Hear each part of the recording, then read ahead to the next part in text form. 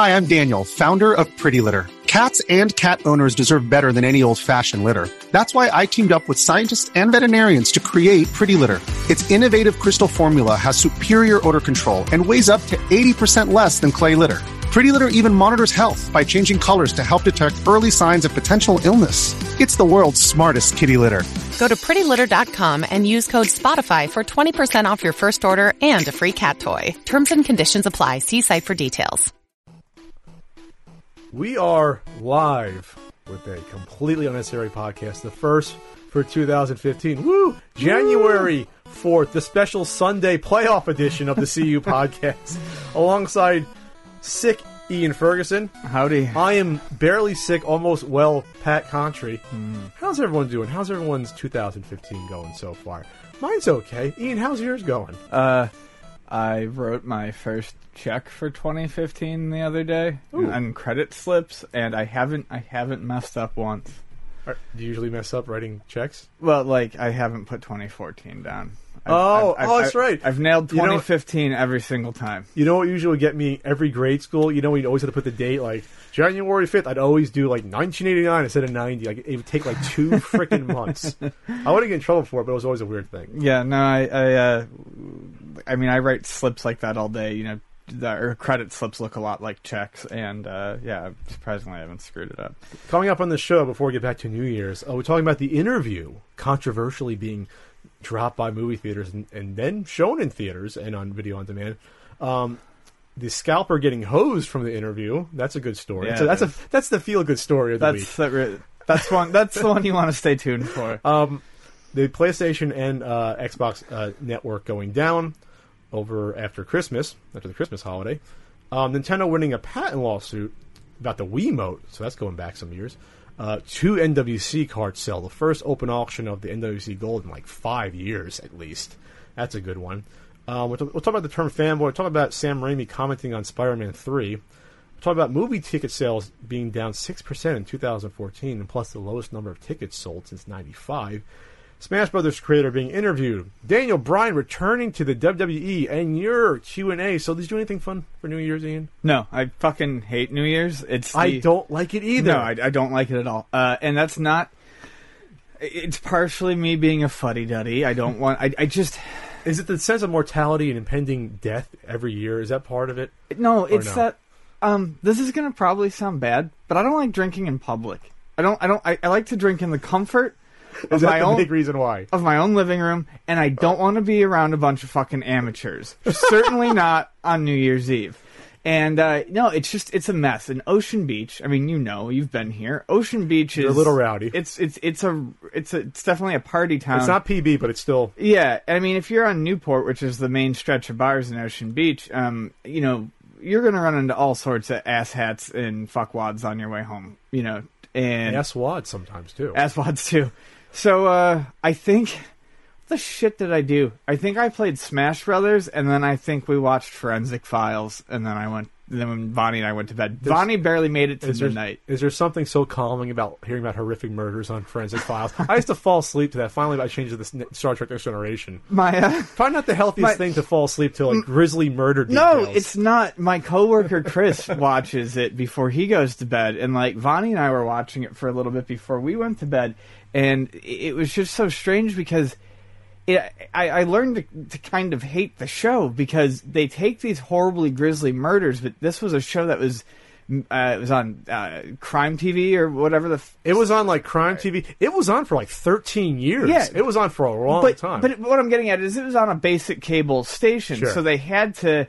I mean, it's more mild than an episode of SVU. Some are. Yeah, and I mean, well, we've watched like 30 in the past like 2 weeks, and I know like some of them are grisly, but what I don't like is how they phrase it. They take a lot of the like humanity out of it. Yeah, well, like, it's a forensic case. I know it is, but it's like it just I don't know the people in it really don't. There's no like I don't know. It's a lack of emotion. They add it back, and usually they go over the victim like, oh, it was a father of 3, blah blah. Like they will say like this was a person with a family, blah blah blah blah. Yeah, but at that point, it's about how do they solve this? You're thinking like a detective. It's like, how are you going to solve this case? And I do like that. I've Yeah. always liked detective shows, whether real or fake, because I do get into that. But it's just so cold, and I think the fact that it's based on the real cases, that's what kind of made me feel weird about it. But that's also why I mean, I know plenty of people who've said, "Oh, I fall asleep to Forensic Files." It's because the narrator drones and the he's a scientist great narrator. drone, and I mean, it is something that you'll just turn your head off Did to. you know there was an Ocean Beach case? Did you know that?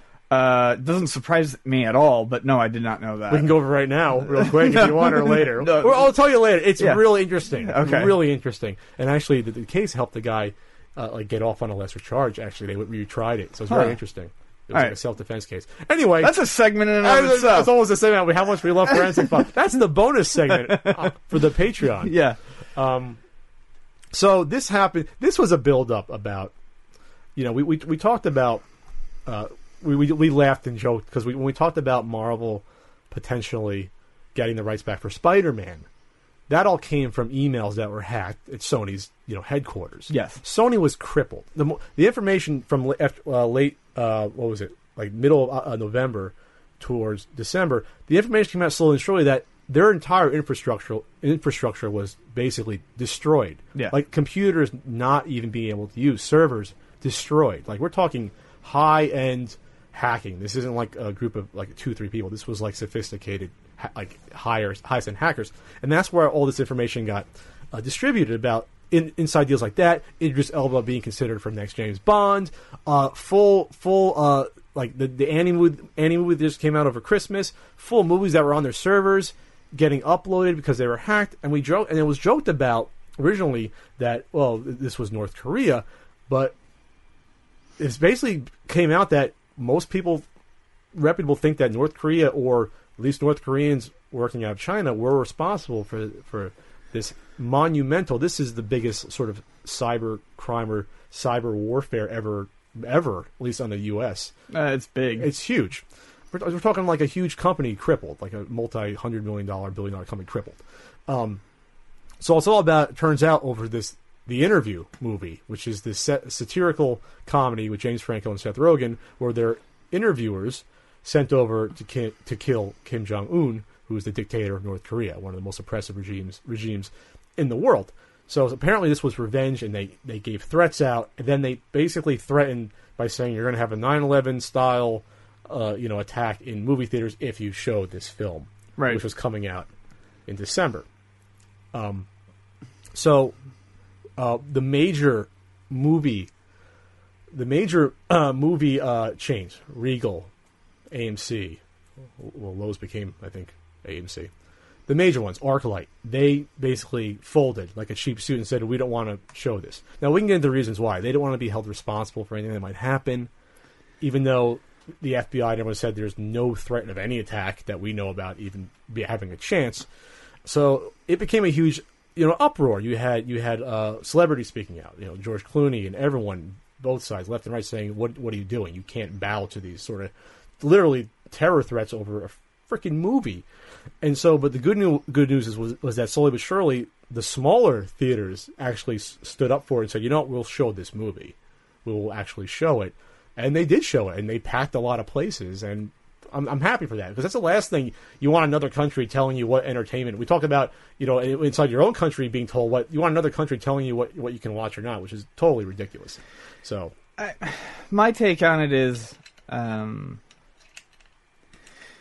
it's essentially the same as yours. You don't want another country. Basically, you don't want these. You don't ever want the thugs or the bullies to win. Mm-hmm. I understand whether it's genuine or not. I understand a fear of something happening in your movie theater. You see Aurora, and it's a one-off thing. But I understand that you seeing a fear and you wanting not to show it. It's weird talking about this after the fact because they've already kind of done everything. And Sony didn't pull it. I mean, really, Sony didn't cancel it. They said, "Hey, if you guys want to opt out, it's cool." Well, it's their choice to yeah. opt out the theaters. They don't have to show it. No, but Sony, basically gave their blessing on it too, to be like, if you do, there's not going to be any bad blood. We're not, there's not. It's going to be fine. And it was something interesting that I had kind of read. These hackers, these terrorists, they hacked Sony. They got Sony on their knees.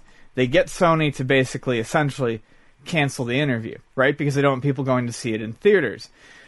What they don't realize is that every living room is a theater. Every TV, every computer is a theater. You can threaten violence and you can wave your big dick gun around and say that you're going to fucking shoot a bunch of people up, but you're not going to get a person in everyone's home. And they did basically I'm glad that the small theaters actually had theater showings of it, but they needed. I was hoping they were going to do it for free to really piss off people. But whatever. They need to make the money back. Yeah. And they're going to sell it. And they sold out a lot of places. And that's fine. But they put it on VOD, which is what I wanted, because you've essentially ruined everything that these North Korean hackers have worked for. I mean, after all this effort, all this work, they think they've got this victory, and these dumb fucks don't understand video streaming. Not just that, they've now built this sort of cult of this reason to go see this movie when people before weren't going to see it. I'm not going to see it anyways. I don't fucking care. I'll check it out at some point. No, I'll check it out.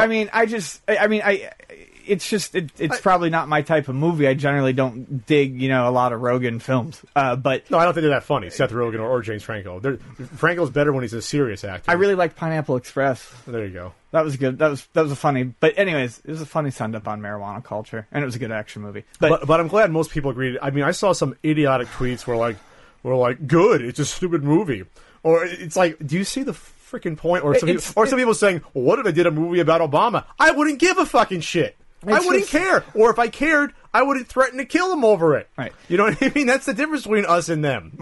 My biggest problem, and the only thing that made me really sad coming out of this, is a shitty comedy movie getting canceled gets all these people up in arms over rights, freedoms, these sorts of things. Yet when things that really matter start going to fucking shit, no one has anything to say. People get all worked up over a fucking Franco Rogen film because that's affecting what their enjoyment. Yeah, is. I know. They're fucking. That's like saying we're going to cancel the NFL game of the week and people would lose their shit. You know what I mean? It's like now you're affecting my. This is how I escape. This is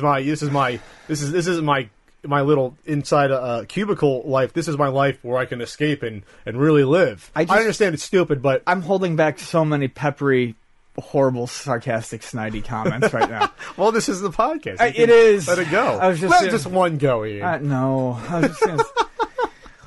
Oh, man, if they canceled a football game, that would be really hilarious. It would just be the funniest shit in the world. Yeah, but the NFL has like an army themselves. NFL can take down North Korea. But anyway. I'm not going to talk shit about NFL fans today. All right, but anyways, yeah. So it's interesting though for a few reasons. This was the first major movie they've done in the past. They've done these movies where they released them in maybe 20 theaters, 25, and then released them on video on demand like a week later. There's actually I forget the name. There was a successful one that came out last year, which was like the most successful to that point, where it was a simultaneous sort of limited theater run, and then it made like 20 million, and then it was on video on demand. So it was like successful. But this is the first. This is like a movie that cost tens of millions of dollars. This isn't like a small independent. This is a major tentpole release film. Sure. That this happened to. So this is the first sort of experiment of putting this at the same time in the theater, which did well in theaters per theater, putting it on, purchase on YouTube, purchase on iTunes, some video on demand, and just seeing how it goes. This is a test for the future, potentially, sort of a backwards test to see how this goes. For how a simultaneous release can do. Yeah, sure. And I always said that. What if a theater? What if Marvel for Avengers 3? We'll just say down the line in 2018. What if they said, "Hey, we'll let you stream it for." 24 hours for $40, like a pay-per-view. You can have like 6-7 people come over, enjoy it in the comfort of your home. I'd be on board with that. Yeah. Are you kidding me? I have a decent setup. We have, we have 50, 55-inch TVs. We have surround sound. We can just do it at our own leisure. Don't have to worry about going out. I'd be down for something like that, and that could be the future. It could be. Yeah. No, it's interesting. Yeah, I think we're veering away from the point, but that is a good idea. If you do a movie launch day, obviously it worked here by basically charging ticket price to get the movie. What they're doing like $6 for the video. Okay, so actually a little bit cheaper. So yeah, you do the same thing and or you do the rental. I do like the idea of the pay-per-view, like they did in the old days, where when you got a pay-per-view, it would just cycle on the same channel for 24 hours. So there is a good news to come out of this. At least this is the heartwarming part of the news. This is really like warm the cockles of my heart, guys. This is like a mug of spiced cider with whiskey. This is so great. So, some guy, Jason Best of Cincinnati, Ohio, went and bought 650 tickets to... he bought 50 tickets at $13 apiece. Oh, $650. Okay, I'm sorry. With the intent of scalping them. To see the interview. To see the interview. With the express intent. And when it realized that he wasn't going to be able to sell them, because of these alternate methods of distribution, he actually tried to return them, and they wouldn't give him a refund. Yeah. And it was because he bought them through... Which website did he buy them through? It could have been MovieTickets.com. I think it was MovieTickets.com. MovieTickets.com specifically states that they do not do refunds. No. So you're not buying it through the theater. You're buying it through the website, first and foremost. Yes. Movie theaters will not do refunds, oftentimes for special engagement showings. These are usually things like concerts that they do one night only or something like that. But this was technically a special engagement showing. Sure. They were going to do it for one night. And he made no money on it. I mean, he's out $650 because he thought he was going to be, he wanted to be a scumbag. Yeah, this is they interviewed him, and he just looks like, I guess this is the mindset. This is the conversation we're going to get to, and people will be arguing and yelling at us, is that it comes down to, it's capitalism. Do you want to look in the mirror and see yourself being this person? Yes or no? That's what it comes down to. Do you want to be a person that saw the opportunity of something to say, well, I think people want to see this. I'm going to fuck them out of money on Christmas. That's basically what this guy tried to do. Yeah. And it failed. Now supposedly he did do like a chargeback on his credit card, get the money back. But this is the reason why, of course, the movie theater can't allow this. Do you imagine if people started doing this en masse? And for when Avengers comes out, some asshole buys 150 tickets in a theater and tries to charge like $40 each, and then tries to get their money back. So everyone will lose. People wouldn't be able to see it, or they get screwed, and the theaters will lose out on the money due to return tickets. No theater is going to allow scalping of movie tickets. Yeah. It's insane. Especially when that's the express intent. Yeah. I just hope everyone listening who leaves us those stupid comments in the comment section about it's capitalism when someone's trying to pull a scam. Well, you know what? It's also capitalism when someone decides to say fuck you to this guy and not buy the tickets. Yeah. I hope everyone who runs the scheme gets fucked. Get fucked.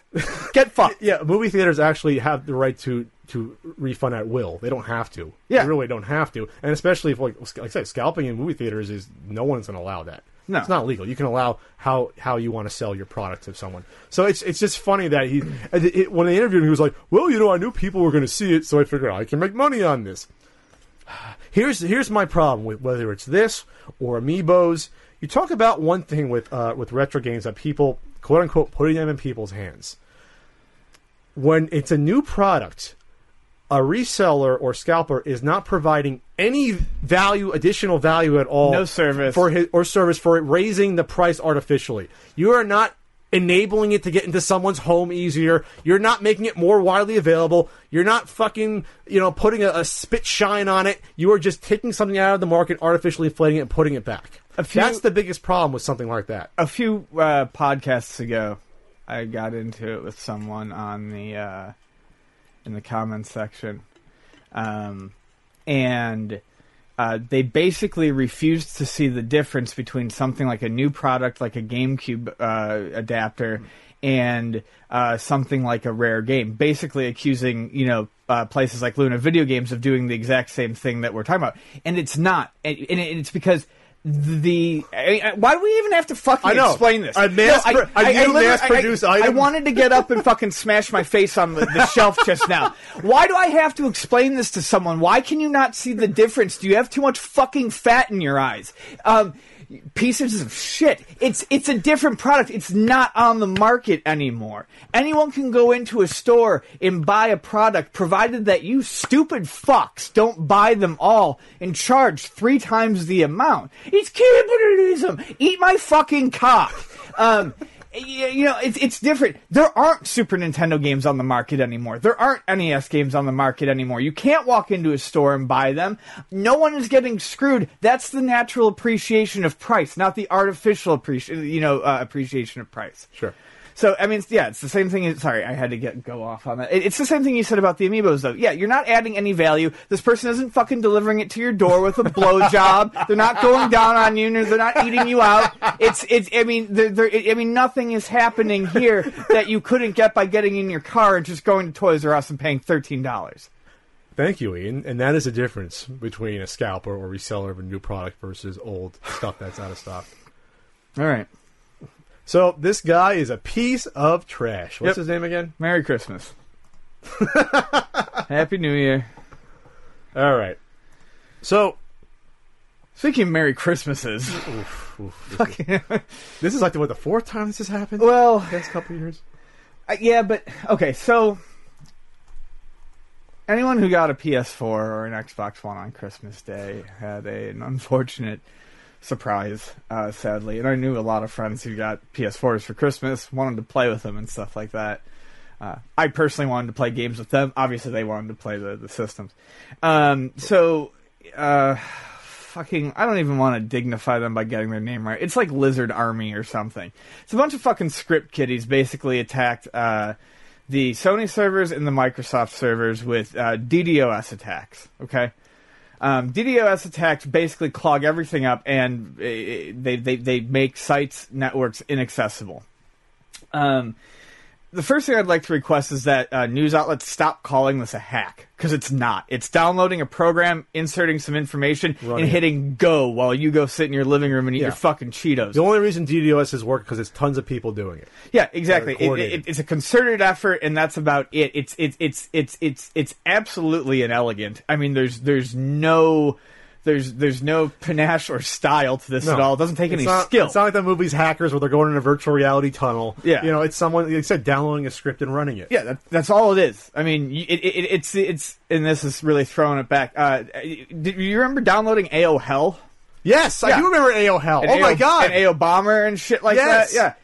That's what you're doing in a modern day sense. AO Hell, oh my god, that's what AO Hell used to do. It used to like be able to. It would flood chat rooms, and it would kick people back when IMs used to get weird when you would flood them, and I mean it would fill mailboxes, and I mean basically the same. All you're doing is being an annoying little pissant. So. So they took down these two networks. Now Microsoft somehow managed to get it back together in 24 hours. Sony was down for much longer.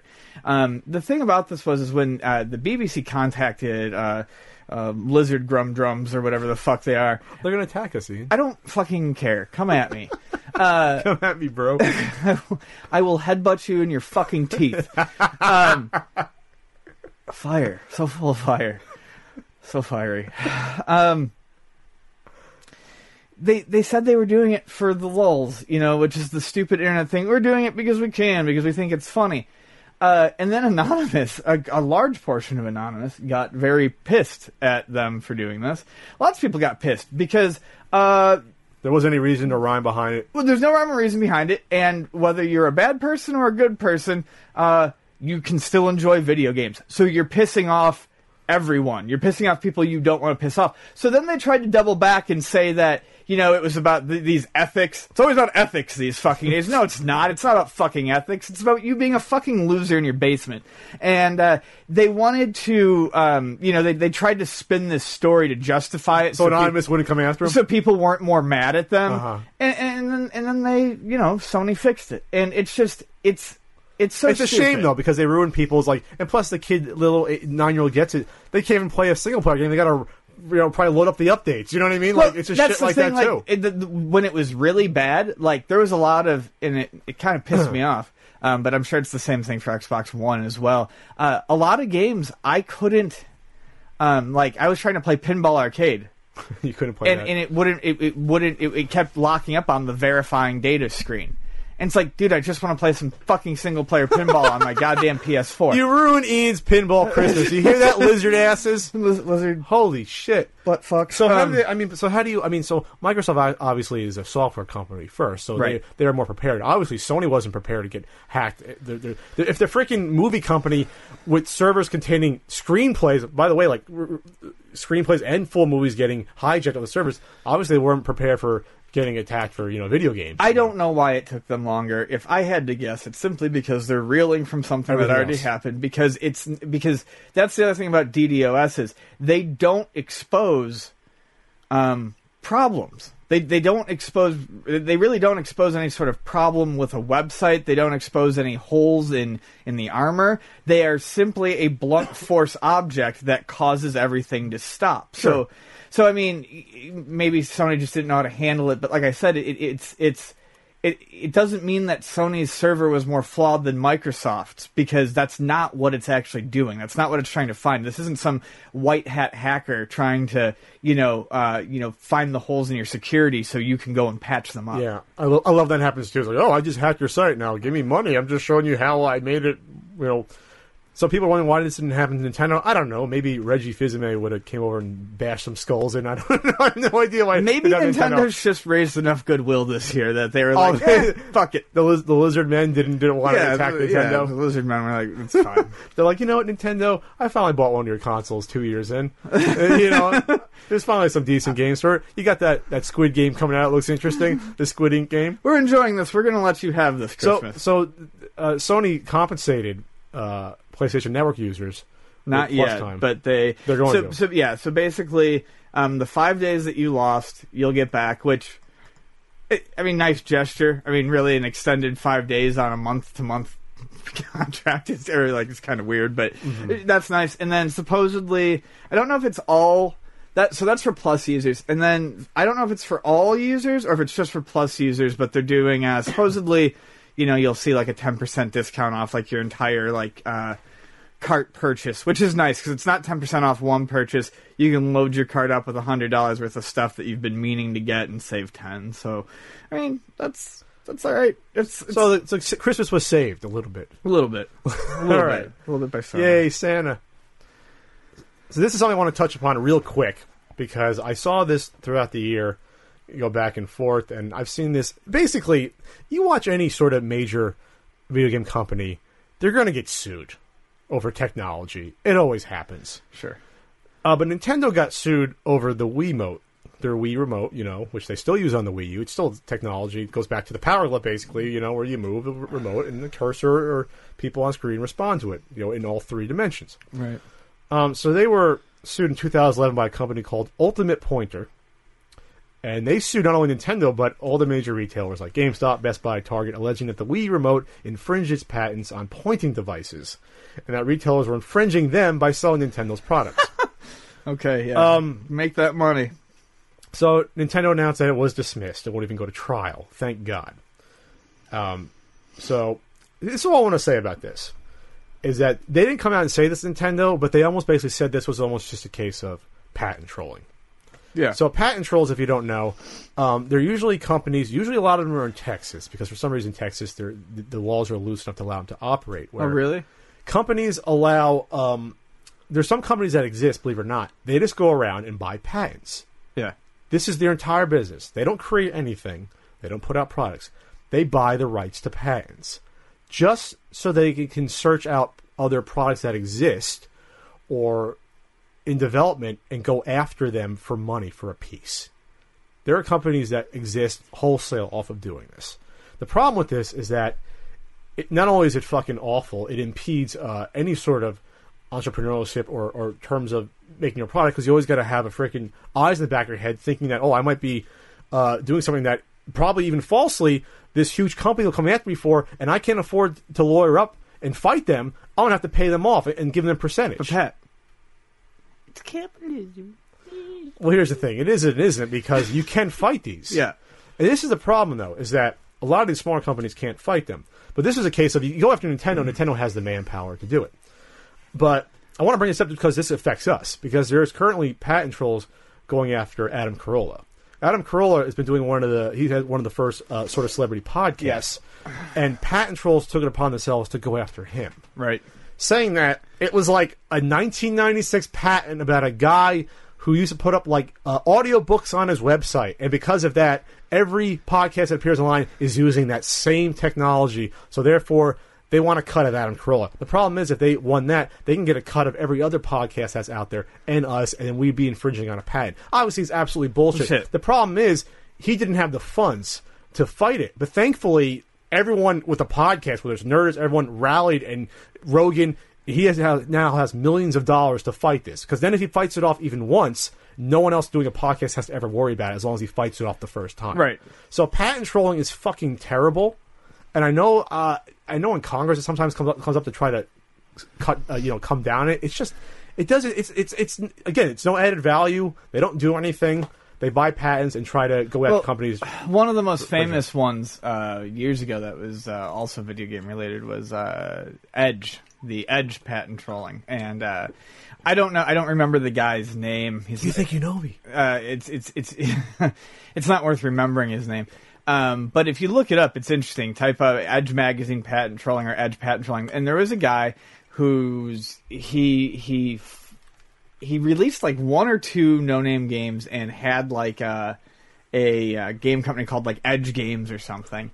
And he was one of those guys who then went out and like sued Edge Magazine, sued a game that was called Edge, and said all this stuff. And it's like that sounds more like copyright trolling. Okay, maybe that's what it is. Or trademark. I'm sorry. Trolling. Yeah, that's what it is. But I mean, same sort of deal where they get a piece of this one thing so that they can then go after anyone and everyone and try to make all this money off of it. And it's stupid. And I mean, to read these articles, because there are interviews with the people who do this, and I mean, to listen to them. That's just the day in the office. Yeah, I mean, to see the diarrhea fall out of their mouth with a straight face. Well, we have a right to do this because it's like, but the problem is most of the time you really don't. It's just that no one has the money to fight you off. That's the problem. You're a huge corporation throwing money. Like if someone came after me and you for technology, of course we would try to just settle it because we go broke trying to fight it. That's the problem. It's not, it isn't a level playing field. So hopefully Carolla fights it off, and then everyone can go back to being peaceful. Yes, that technology, that Was microphone. never, yes, that technology was never used ever. Yeah, not once. Alrighty, what's next on this fucking Sunday night special primetime podcast? Since I've been playing a lot of it, I kind of want to talk about it. I think it's interesting. It does touch back a little to some of the topics that we've talked about this in the past. There was a recent interview with Sakurai, the Smash Brothers creator, and there was some interesting tidbits regarding his feelings on competitive play versus casual play. And it's funny for me because really with this new Smash Brothers, the more I play it, the more I find nuance in it that I like. And while I generally do play with items on, I will play a couple no items matches a night. Just to do it. I do like playing on flatter or simpler levels now, as opposed to in the past where I liked the more complex ones. So what I'm getting at is, whereas I used to side more with casual, and I still kind of do, I do get that there is fun in competitive play. Of course.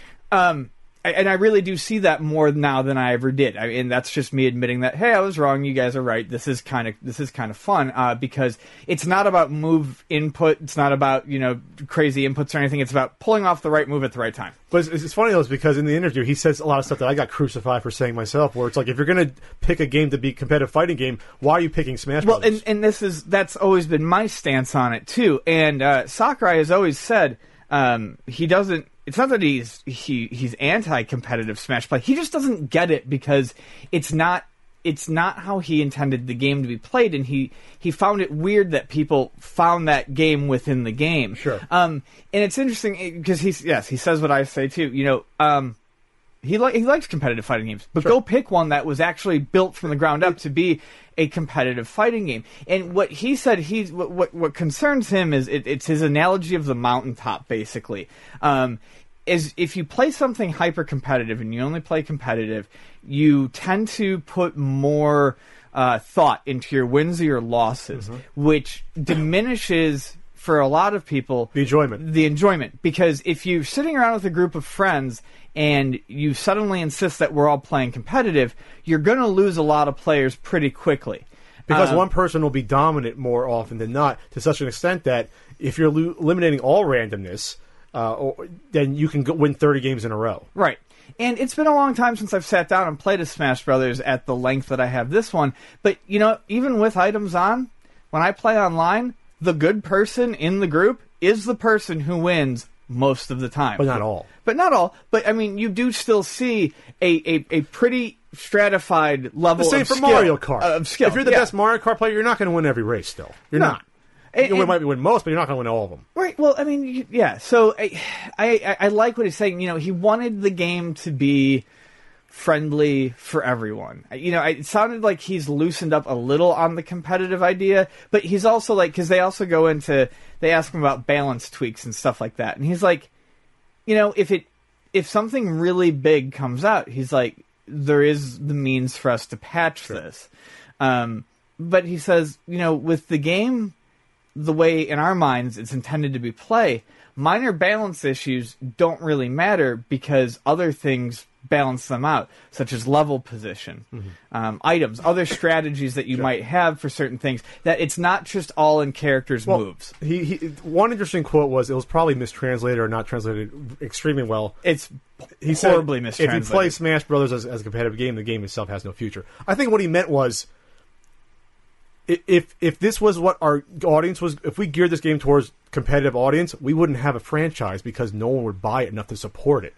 Nintendo is a company that can't afford for even one game in their huge franchises to not do well. So if Smash Brothers started out as Street Fighter, Alpha 3, right, it wouldn't got past the first game. They wouldn't have sold enough or appealed to that audience enough to actually get it to the point where it even got to Melee. That's actually a really good and probably more obvious translation of it, because it's all super context heavy. That is a really weird line. The way I looked at it was, when he said there was no future for it, basically I figured he meant you're going to lose a lot of players. Yeah, because he went on. You're not going to sell any. Because he went on to the mountain thing. Eventually, you're going to get to the people who plateau at a certain skill level, and because of the competitive nature of it, they're not going to have fun anymore. So I think that's kind of what he meant by the game ceasing to exist. Like, people, it's not going to be on people's radars anymore. If you built the game and just said, okay, this is going to be, we're going to do. What if the next Smash Brothers game came out and had no interesting levels of platforming, no items, would you buy it?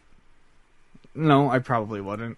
I mean, how many people would drop out? 50%? 75%? See, the thing is okay, but the reason I say no, the mechanics aren't, we've discussed this before too, the mechanics aren't really built for it. Like I said, and I'm saying it again because it doesn't matter, people will jump down my throat, I enjoy what people consider competitive Smash, to a degree. I do now. I still prefer it with items, I still love it with items and stuff like that. The problem is, one of the biggest problems competitively is the game is meant to be played with multiple people, with you being able, or with you being able to turn around, move, jump, grab stuff. The game is intended to handle like a platformer. When you play one-on-one, see, I actually kind of, like I said, I like no items. Mm-hmm. I'm not huge on one-on-one. And the reason is because the controls just aren't really made for that. I mean, it's made for platform. Yeah, you can. It's like you can tell me a million times over that this is how it's meant to be. The game feels like Super Mario 3. That's how it flows and controls when you're running and stopping and jumping. I don't know exactly about that, but I'm saying you skip. That's how it's designed. When you press back, you don't block. You turn around and run in the opposite direction. Yes, that's what I'm getting at. Yeah. So it doesn't feel like it's built for that. They would have to change the game drastically, I think, for it to, at least for me, to, like you said, if they released a new Smash Brothers, no items, no strange levels, then I would have to, for me to buy it, I would have to see it rebuilt from the ground up like a fighting game. Then it would be a totally different game. And it would be a completely different game. That's my point. Make it. That was his point, probably. Make it a totally competitive game. Great. We'll sell 10% of the copies. Right. And you won't have a franchise anymore. There you go. Yeah. So it was an interesting interview. And go ahead and attack me. I don't fucking care. So we skipped a lot of topics, it looks like. So this was interesting to me. This is a collecting. Oh, by the way, we forgot to say that guy with the trying to scalp the interview tickets was a scumbag seller of the week. We haven't done that in a while. Yeah. But he was the scumbag bag seller of the week. I figured that was fairly I obvious. totally forgot about that. Yeah. I'll have to edit that one in. So this was confirmed, paid for via my favorite gaming forum website, NintendoAge.com. An NWC Nintendo World Championship 1990 gold cart sold and was paid for $26.6K. That's almost $27,000. It's nuts. On New Year's Eve, it went too. I'll talk about that in a second. At the same time, also, I believe it was the same seller, a gray, not the best condition, top flap label torn off. So that makes it the third worst NWC gray after the infamous Mario Kart that has ripped off, and there's another one with ripped off. It sold for $8.8K, a heavily damaged one. That's insane. So this is important, not just the gray. The grays sell every year. There hasn't been a gold sold on eBay in an auction, I think, like 5 years. It's been like 2010, about. I think it was the JJ Games copy, which sold for like 18 or so. Something like that. So what's interesting is that it was paid for, is that the price jumped up that much percent. That's like 30%. And it was on New Year's Eve, and I didn't even find out about it until like 2 days ago. To go, what if it was not during? I don't like to speculate since I own one, but what if it was during, like, I don't know, June or July, nothing going on, and more people knew about it? Maybe it would have went for more. I don't know.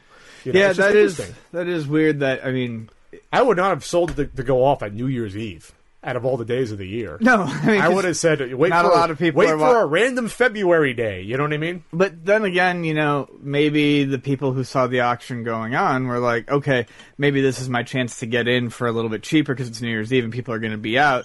Now, I know people set their snipes, but I'm talking about that rich, eccentric person or oil chic or some young guy with money that is a millionaire that might see it and then, you know what, I'll put $50,000 down or something. Yeah. And just explode the price. Oh yeah, no, it definitely could have gone for more. I guess I'm just surprised at the fact that this just keeps going up and up and up. Well, I mean, it's a limited amount, obviously. I'm not surprised at the 26.6. I'm not really surprised at that. I'm more surprised at the damaged gray going for what it did. Yeah, well, the last couple grays went for 16, and that's only because one was Howard Phillips' copy, along with all this documentation from the Nintendo World Championships, and then an opportunist sold their copy immediately after with the fervor and got almost the same price for theirs. So they probably capitalized on those people that came in second or third place. So I wouldn't count that as the set price for the gray, but yes, this is a damaged copy that went for almost $9,000. That's significant to me because it's a damaged one. Right. You know, and these were real. These weren't shill bids. Like I said, it was confirmed that it was paid for. The gold, gray. If the gold was paid for, the gray was paid for. Yeah, but I mean, problematically, I mean, people do see things like those 16K. They don't. Someone doesn't understand why it got that price. Maybe with the Phillips one, that guy got his, you know, in the hype afterwards, and that's the sort of shit that unfortunately does jump game prices up. Oh, it is hype, and they often don't come down from there because people then expect that that's what they're to get. So if they're not going to get it, they don't sell it. Yes, it really depends. Well, the gray, there's I'd say it's hard to know how many grays are out there. I like to estimate that there's probably 50. That might be high, but I'm thinking there's around 50 grays. So there's about 13 golds. If there's 13 golds, obviously you know the amount, and then unless you wait once every 5-6 years from the come online, you have to do a private sale and contact someone, and they're not going to let it go for cheap, right? Usually. So that's all my thoughts on it. I don't even like talking about it because I feel even slightly squeamish talking about. At least I don't like to talk about where the price could go because I own them. I feel it's a little unethical. I don't like to talk about it because it bores the piss out of me. But I mean, whatever. It's truly outrageous. Okay, Jim. I want to talk about the term fanboy that gets thrown around, especially more so than not gets thrown around. Well, we talk about people that like Star Wars, or people that like Marvel versus DC, or people who like, you know, certain video game companies like Nintendo versus Sony versus Microsoft. Namco. Yes, and Namco, for the one person on the planet that's a Namco fanboy. Me. But it was thrown at me a little bit recently during, I just came out with this great Christmas episode that was 5 days late, 6 days late, a very Sega Christmas, where I talk about Alex Kidd in Miracle World for the Sega Master System. And because I did not give it a glowing review of a game, a lot of people said I was a Nintendo fanboy. Never mind the fact that I owned a Sega Master System as a kid and played pretty extensively Alex Kidd in Miracle World as a kid. I only had 2 games for the Master System, so I ended up playing that freaking game a decent amount. Never beat it, but I got a good chunk into it. Are you trying to say it didn't age well? No, it didn't. No, it never aged. It wasn't fun when I was a kid. It wasn't fun when I was a kid. But that's the point, though, is that I think the term fanboy gets thrown around now willy-nilly so much just because you have a different opinion with someone, where I think it's almost like a slur that gets so overused it has no meaning anymore.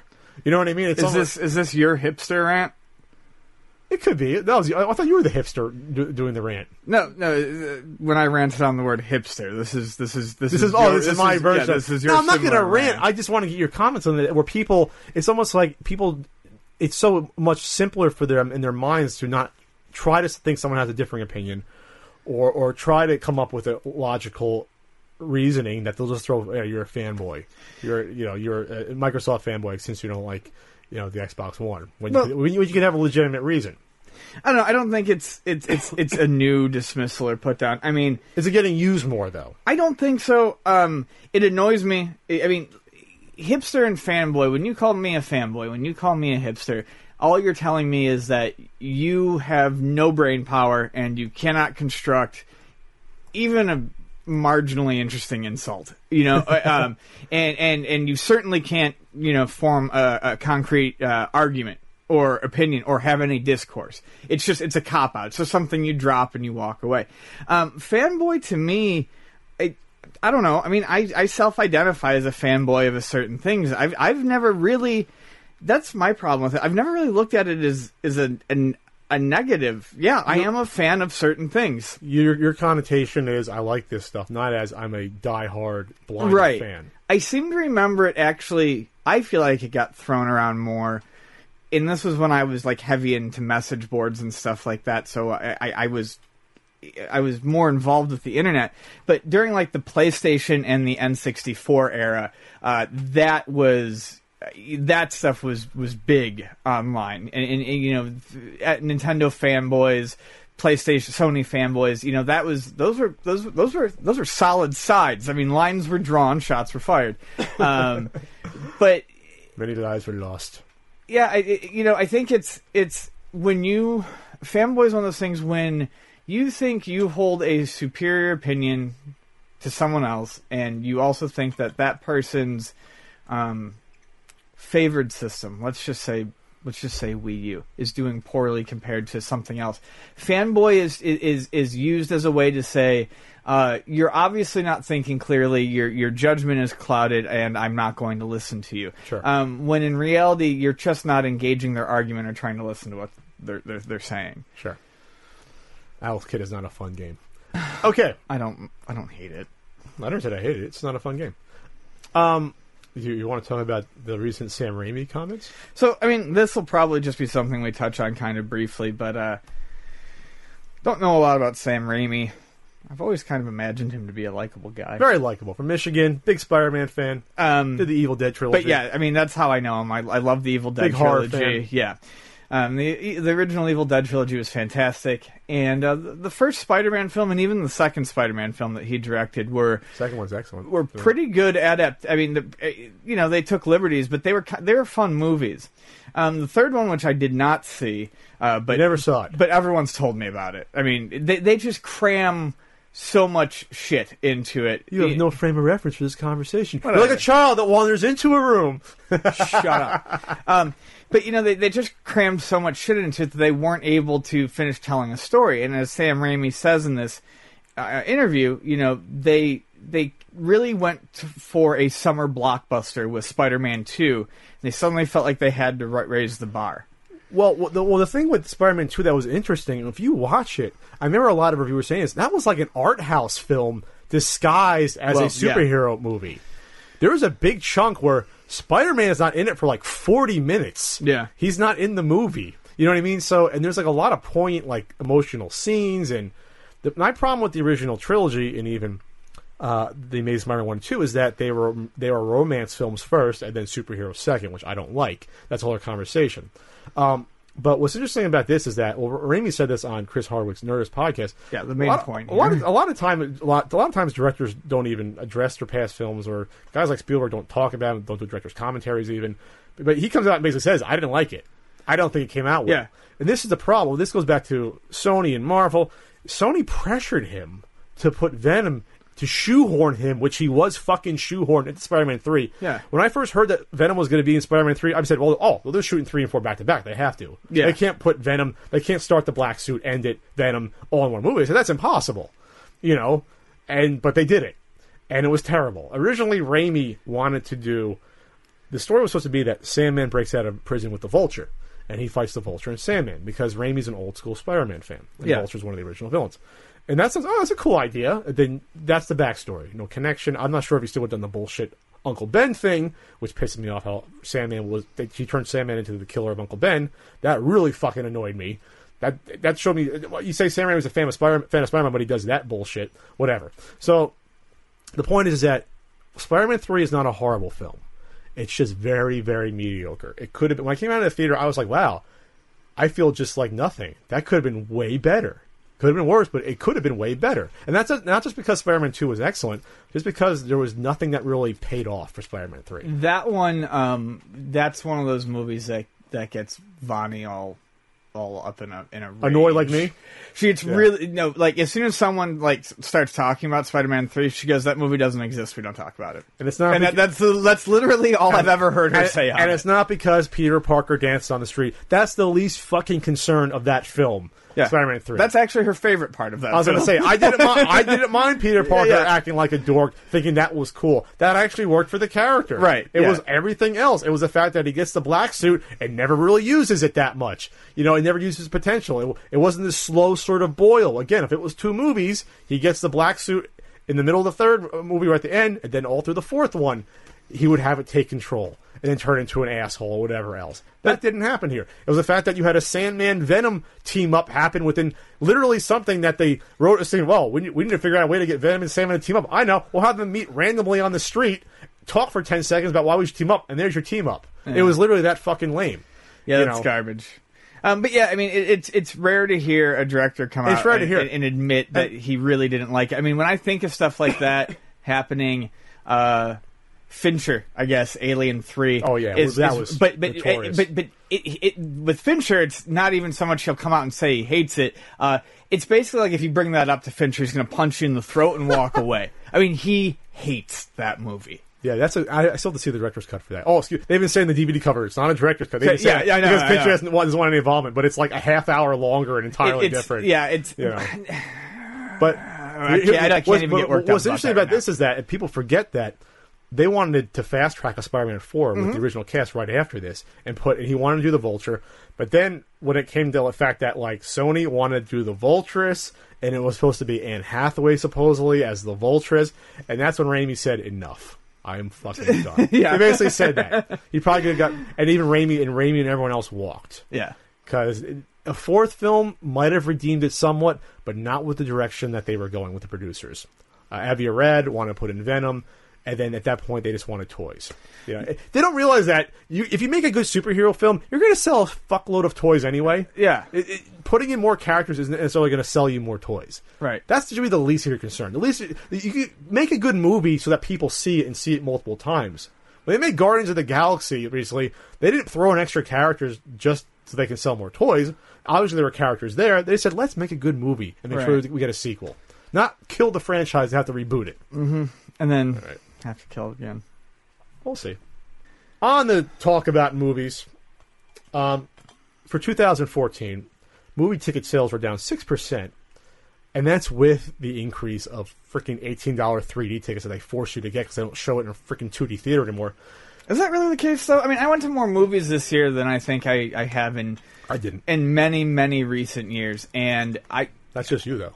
No, I know, but I'm not talking about the ticket price going down. I'm talking about the 3D. I don't feel like 3D movies are being forced down our throat anymore. It's not, but when the more 3D theaters they put a movie in, obviously there's less 2D options. When I recently, when I just saw, what the hell I just saw? I just saw The Hobbit it was in one theater. They had a real 3D, whatever, an IMAX 3D, and they had the regular 2D. So it's like your options for 2D are more and more limited, and it's like 50% more price. So I had to see it in 3D, or else I have to wait like 4 hours. But here's the point: while the ticket sales are down 6%, that accounts for the fact that there's so many more 3D tickets being sold. But the lowest number of attendance since '95. It's crazy. That is crazy. But it's easy to say why. Not just the fact that there's so many different movies that are recycled or a lot more sequels. There's just so many more options nowadays. Well, for entertainment in general. But not just that, for movies. Sure. Amazon Prime and Netflix. Well, that was going to be... And the biggest one is, like, Captain America Winter Soldier came out... What would that come out? Late April? I thought it was earlier, but whatever. It's April. Sure. Early April, whatever. You could get it on DVD by early July. Yeah. While it's in some theaters still. So in the 90s, hey, boys and girls, listen to this. Before the days of even up to the first 5 years of DVDs, you'd have to wait like a year to see Turner and Hooch on VHS. Yeah. You didn't have that. Like, you had to go to the theater. Tango and Cash. You had to. I saw Tango and Cash in the theater. I didn't care about violence. See a little bit of sex. No, but violence. Hooray! So you had to go to the theater to see Lethal Weapon 2 as a 9-year-old and see a head getting slammed in a car door. You had to see that. You couldn't wait. You couldn't wait a year. That's the difference. Now it doesn't matter. Well, I also feel like people are, with the price increase, people are pickier and choosier. When you can sit in your home and have access to a library of movies, and people can bitch about Netflix taking away movies and slimming it, but the fact of the matter is, the amount of content... It's insane! The amount of content that we have at our fingertips is nuts. There's no way you've seen it all. So many movies that you didn't get out to go see or that slipped through the cracks are just sitting there waiting for you to see, and you're already paying for it on a monthly basis, so a lot of people opt to just sit in because it's cheaper. My thing is this, and I think it might be for a lot of people, and I think it's why I saw a lot of movies this year. There are movies that you just want to see on a big screen. Oh, yeah. Like a really big screen, like Godzilla, Captain America, Guardians of the Galaxy, to a lesser extent... The Hobbit movies make more sense to see in the theater for the big battle scenes, whether or not you like them. To a lesser extent, something like X-Men. X-Men was actually just a really good character movie.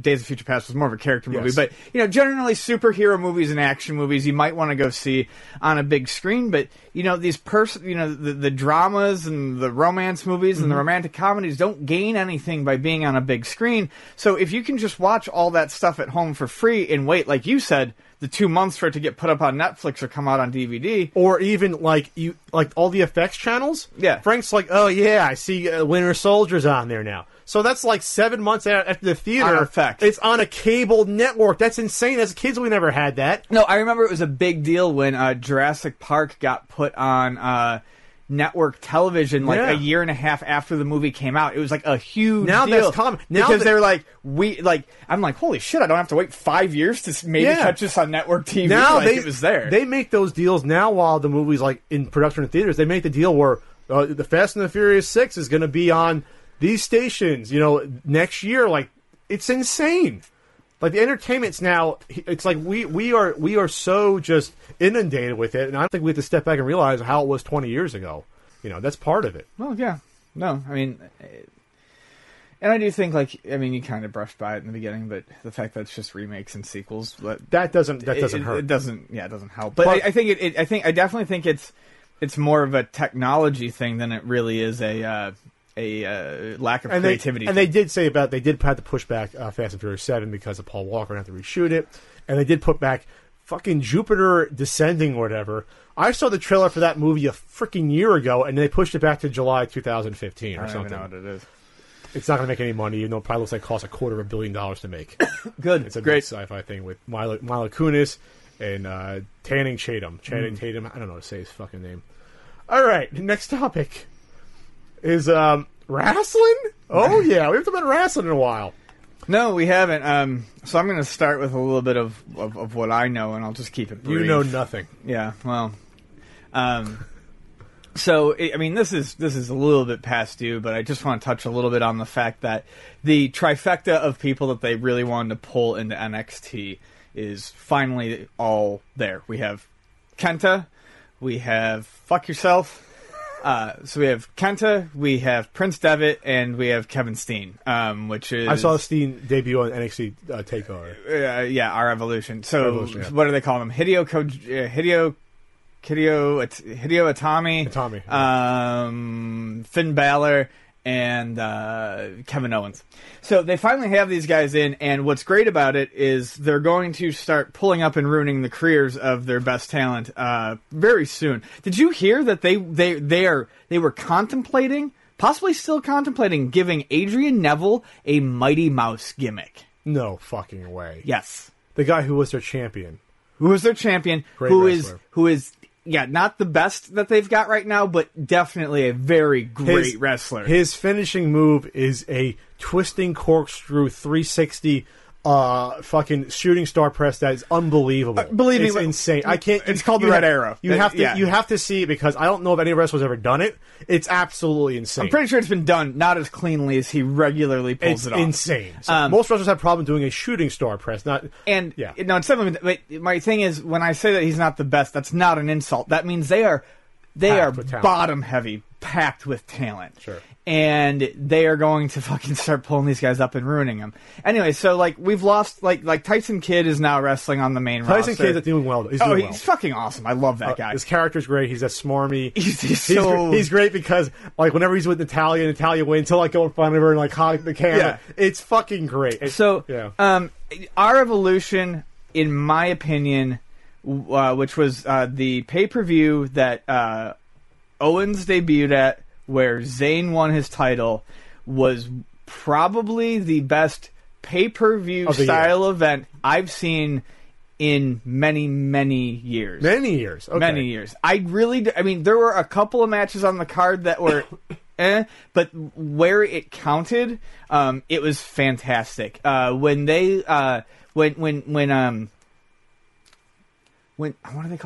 Balor came out, for weeks, everyone was like, everyone's like, where the fuck's his paint? And then he comes out in like a modified version of his paint, and the crowd went fucking apeshit. It was like what is he, Scottish or Irish? Irish. He's Irish. Like war paint, basically. Yeah. Well, what he came out with, he used to come out in like this crazy like old style almost like I want to say Celtic war paint.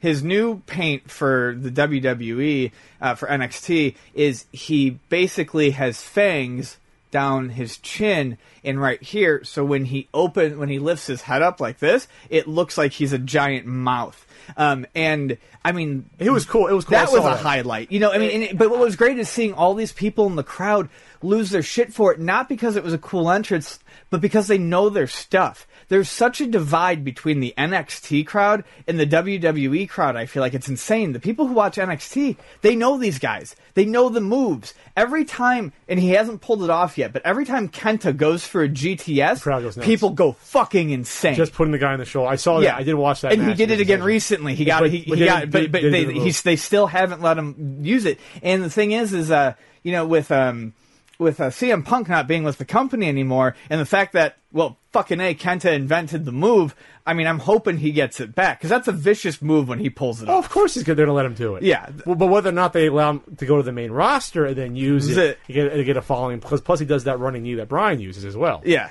But that's because all these guys were inspired by. I know, and this is the weird thing about the WWE is you've got the products are totally different. Yeah, I know that. You've got the guy who inspired your main eventers on the main show, working your undercards. It's nuts. Anyways, on a secondary show, not even on the main show. Anyways, I don't want to ramble. You've got something you want to say about Bryan. No, we'll talk about Bryan separately. This is a good cutoff point. But I'll just say is that NXT is very interesting. I didn't watch the entire event. I watched a chunk of it. I watched the Ascension tag team match. Was their send off. The Ascension just premiered on Raw. I'm iffy on them. I think it's a little bit too old school. It's a little bit too. It's LOD. It's a little bit too on the nose. A little bit too acolytes for me. It is. It's a little bit too much. They are good wrestlers. Yeah, they actually had their official send off this past Thursday. They put over Balor and Itami again. Again, they put him over? Because Itami and Balor are splitting as a tag to go work singles good. careers. So they let them get one more good win. I do like the Ascension as big power tag team wrestlers. They actually, if you work them in a 10-minute match, they don't gas and they stay interesting. The problem is that the WWE doesn't have any other big power, I guess, tag teams to go up against. So they're going to have to. They have to. I'm not a big. Other teams are going to have to learn how to work them. Yes. For a long match. Like, will the Usos be able to work with them and have it be an entertaining 20-minute match on pay-per-view? I don't know. But I did see the Finn Balor, right? Yeah. Or Baylor. Yeah. And I will say, while the intro was cool, it was a little long. It went on a while, and he will not be allowed to do that if he gets to the main roster with the lights going on and off. No. He's not going to get a fucking Undertaker entrance when he's a rookie. No, that's not going to happen. Vonnie was upset when he came out this past Thursday or 2 Thursdays ago, and he didn't have it. And I said, special event. I want to see it. It's going to be special. I said, it's going to be like a pay-per-view type thing only. I said, and I want to see it come back, but to me, we'll see. It could have just been something where WWE was like, fine, fuck it, throw the fans a bone. They're not leaving us alone about the paint. Give them the paint once. Let him win a match, at a pay-per-view with the paint on, and then he's got to move into his new character. So NXT is fun. I don't think it's never going to mesh with the main shows. No, I mean it's not. They're in a weird spot with that. They're in a very weird spot. How it's two different shows. It needs to stay two different shows too. I mean, it's a shame that no one will ever see those NXT guys. Like, they'll never blow up like the other guys. It's a shame. The bigger problem is okay, they're wrestling a different type of wrestling in NXT. You pull those guys up from NXT and you put them in WWE. Even if they do see him, you're never going to if you're just watching the main card, you're never going to get why these people were loved so much, because you're going to down see a WWE match. Yeah, you're going to see a very watered down version of them. For the most part, what impresses me most about NXT is they let these guys take bumps that they would never let their main guys take. They let these guys pull off moves and work matches that they still don't do on Raw or SmackDown. Cool. So, here we go. We talked about Sting and Survivor Series, banishing the Authority. Less than a month later, the Authority are back in power on Raw. How did this happen? And one of the worst... You didn't even notice till now? No, I don't. I'm seriously, I have no idea what's going on. I'm glad I'm telling you fresh. Okay, because your look of like, just, what? So what happened was, they were banished, so they had like guest GMs every week. You had... You had the anonymous GM. They did that for one time. They tried to work that in. You had the with the guy from Robot Chicken with the red head. He's who hosted Raw before the short one. Seth Green. Seth Green. He hosted one. He's hosted one in the past. It was fine, whatever. The whole thing was like John Cena. The whole stipulation was... Just get to it. How did how did they make Cena bring back... Listen to this. Okay. Listen to this. And people were arguing with me about this on Twitter, how I said how this was the most atrocious writing ever, but it's just wrestling. No, it's still fucking stupid and insults your intelligence. So, Edge and Christian, by the way, Christian's officially retired. They kind of announced on the side, which is... I feel good for... We should have a whole separate Christian conversation, how he was underappreciated. Yes. Anyway, Edge and Christian host Raw. They have this thing where they both have their own show. They have the Peep Show and the Cutting Edge. You think you know me? They put them together, and in the show, they're going to interview Seth Rollins, and then interview Seth Rollins. He's with J&J Security. Big Show comes out.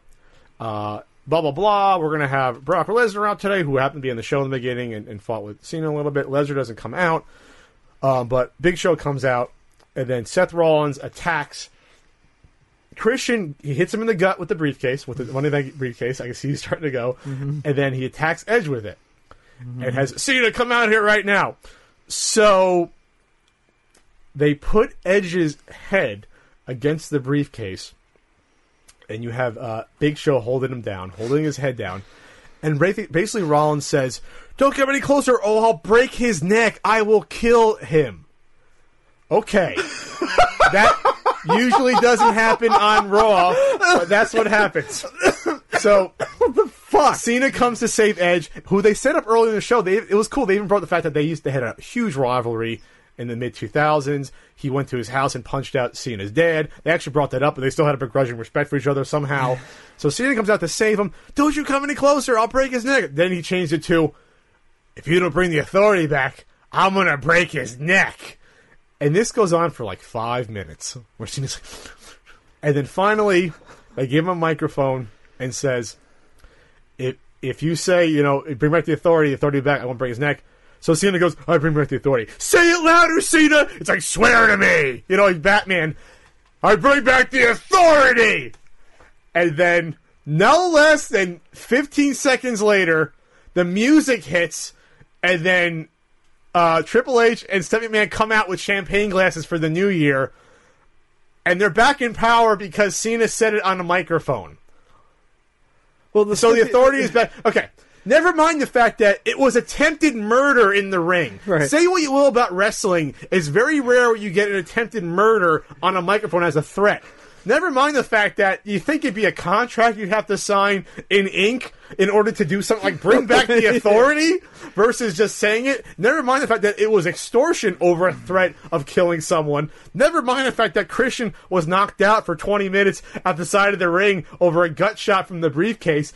It was one of the worst endings, not just because it didn't make any sense, but people were like, what about the Attitude Era when Austin had a gun to McMahon's head? That was the fucking Attitude Era when you had Mae Young giving birth to a hand. The WWE, to their credit, has stayed away from really fucking dumb things like this, I'd say for a good 4 years or so. Ever since, or 5 years, probably going back to when McMahon was killed, in the limo, and then Benoit killed people for real the next day, so they dropped the angle. Yeah. I'd say ever since that, they've sort of shied away from shit way, way over the top, where like Paul Bearer's getting killed by like cement. They haven't done that shit in a while. Or Big Show's dad is being... My daddy's dead! Your daddy's dead! But yes, so really fucking bad for a few reasons. One of which being that now the huge Sting debut from a month back means nothing. Means absolutely nothing. Because even Triple H came out the next day saying, Sting, I don't know why you had to be relevant, blah, blah, blah. Potentially setting up a match for down the road, potentially, or doesn't mean anything, because now you're back in power a month later, so who fucking cares? Water under the bridge. So one of the biggest debut of a wrestler in the past probably 15 years doesn't mean anything anymore. Well, I mean, it's like we talked about during one of the more recent ones. I really feel like, that was the last big debut that you could have, at least of an old guard wrestler. And doesn't matter anymore. A month later, go back and rewatch it. Doesn't mean shit. Yeah, because you put him out of power for a month. And this is a problem, though. The writing is so short-sighted and doesn't give anything room to simmer. Goes back to CM Punk in the fall of 2011, the hottest angle in probably 10 years, the hottest wrestler on the planet. He leaves with the title. He goes to Comic-Con with the title and basically invades the WWE panel at Comic-Con. Major ESPN's talking about it. Major News is talking about it. They want interviews. They bring that motherfucker back 3 weeks later.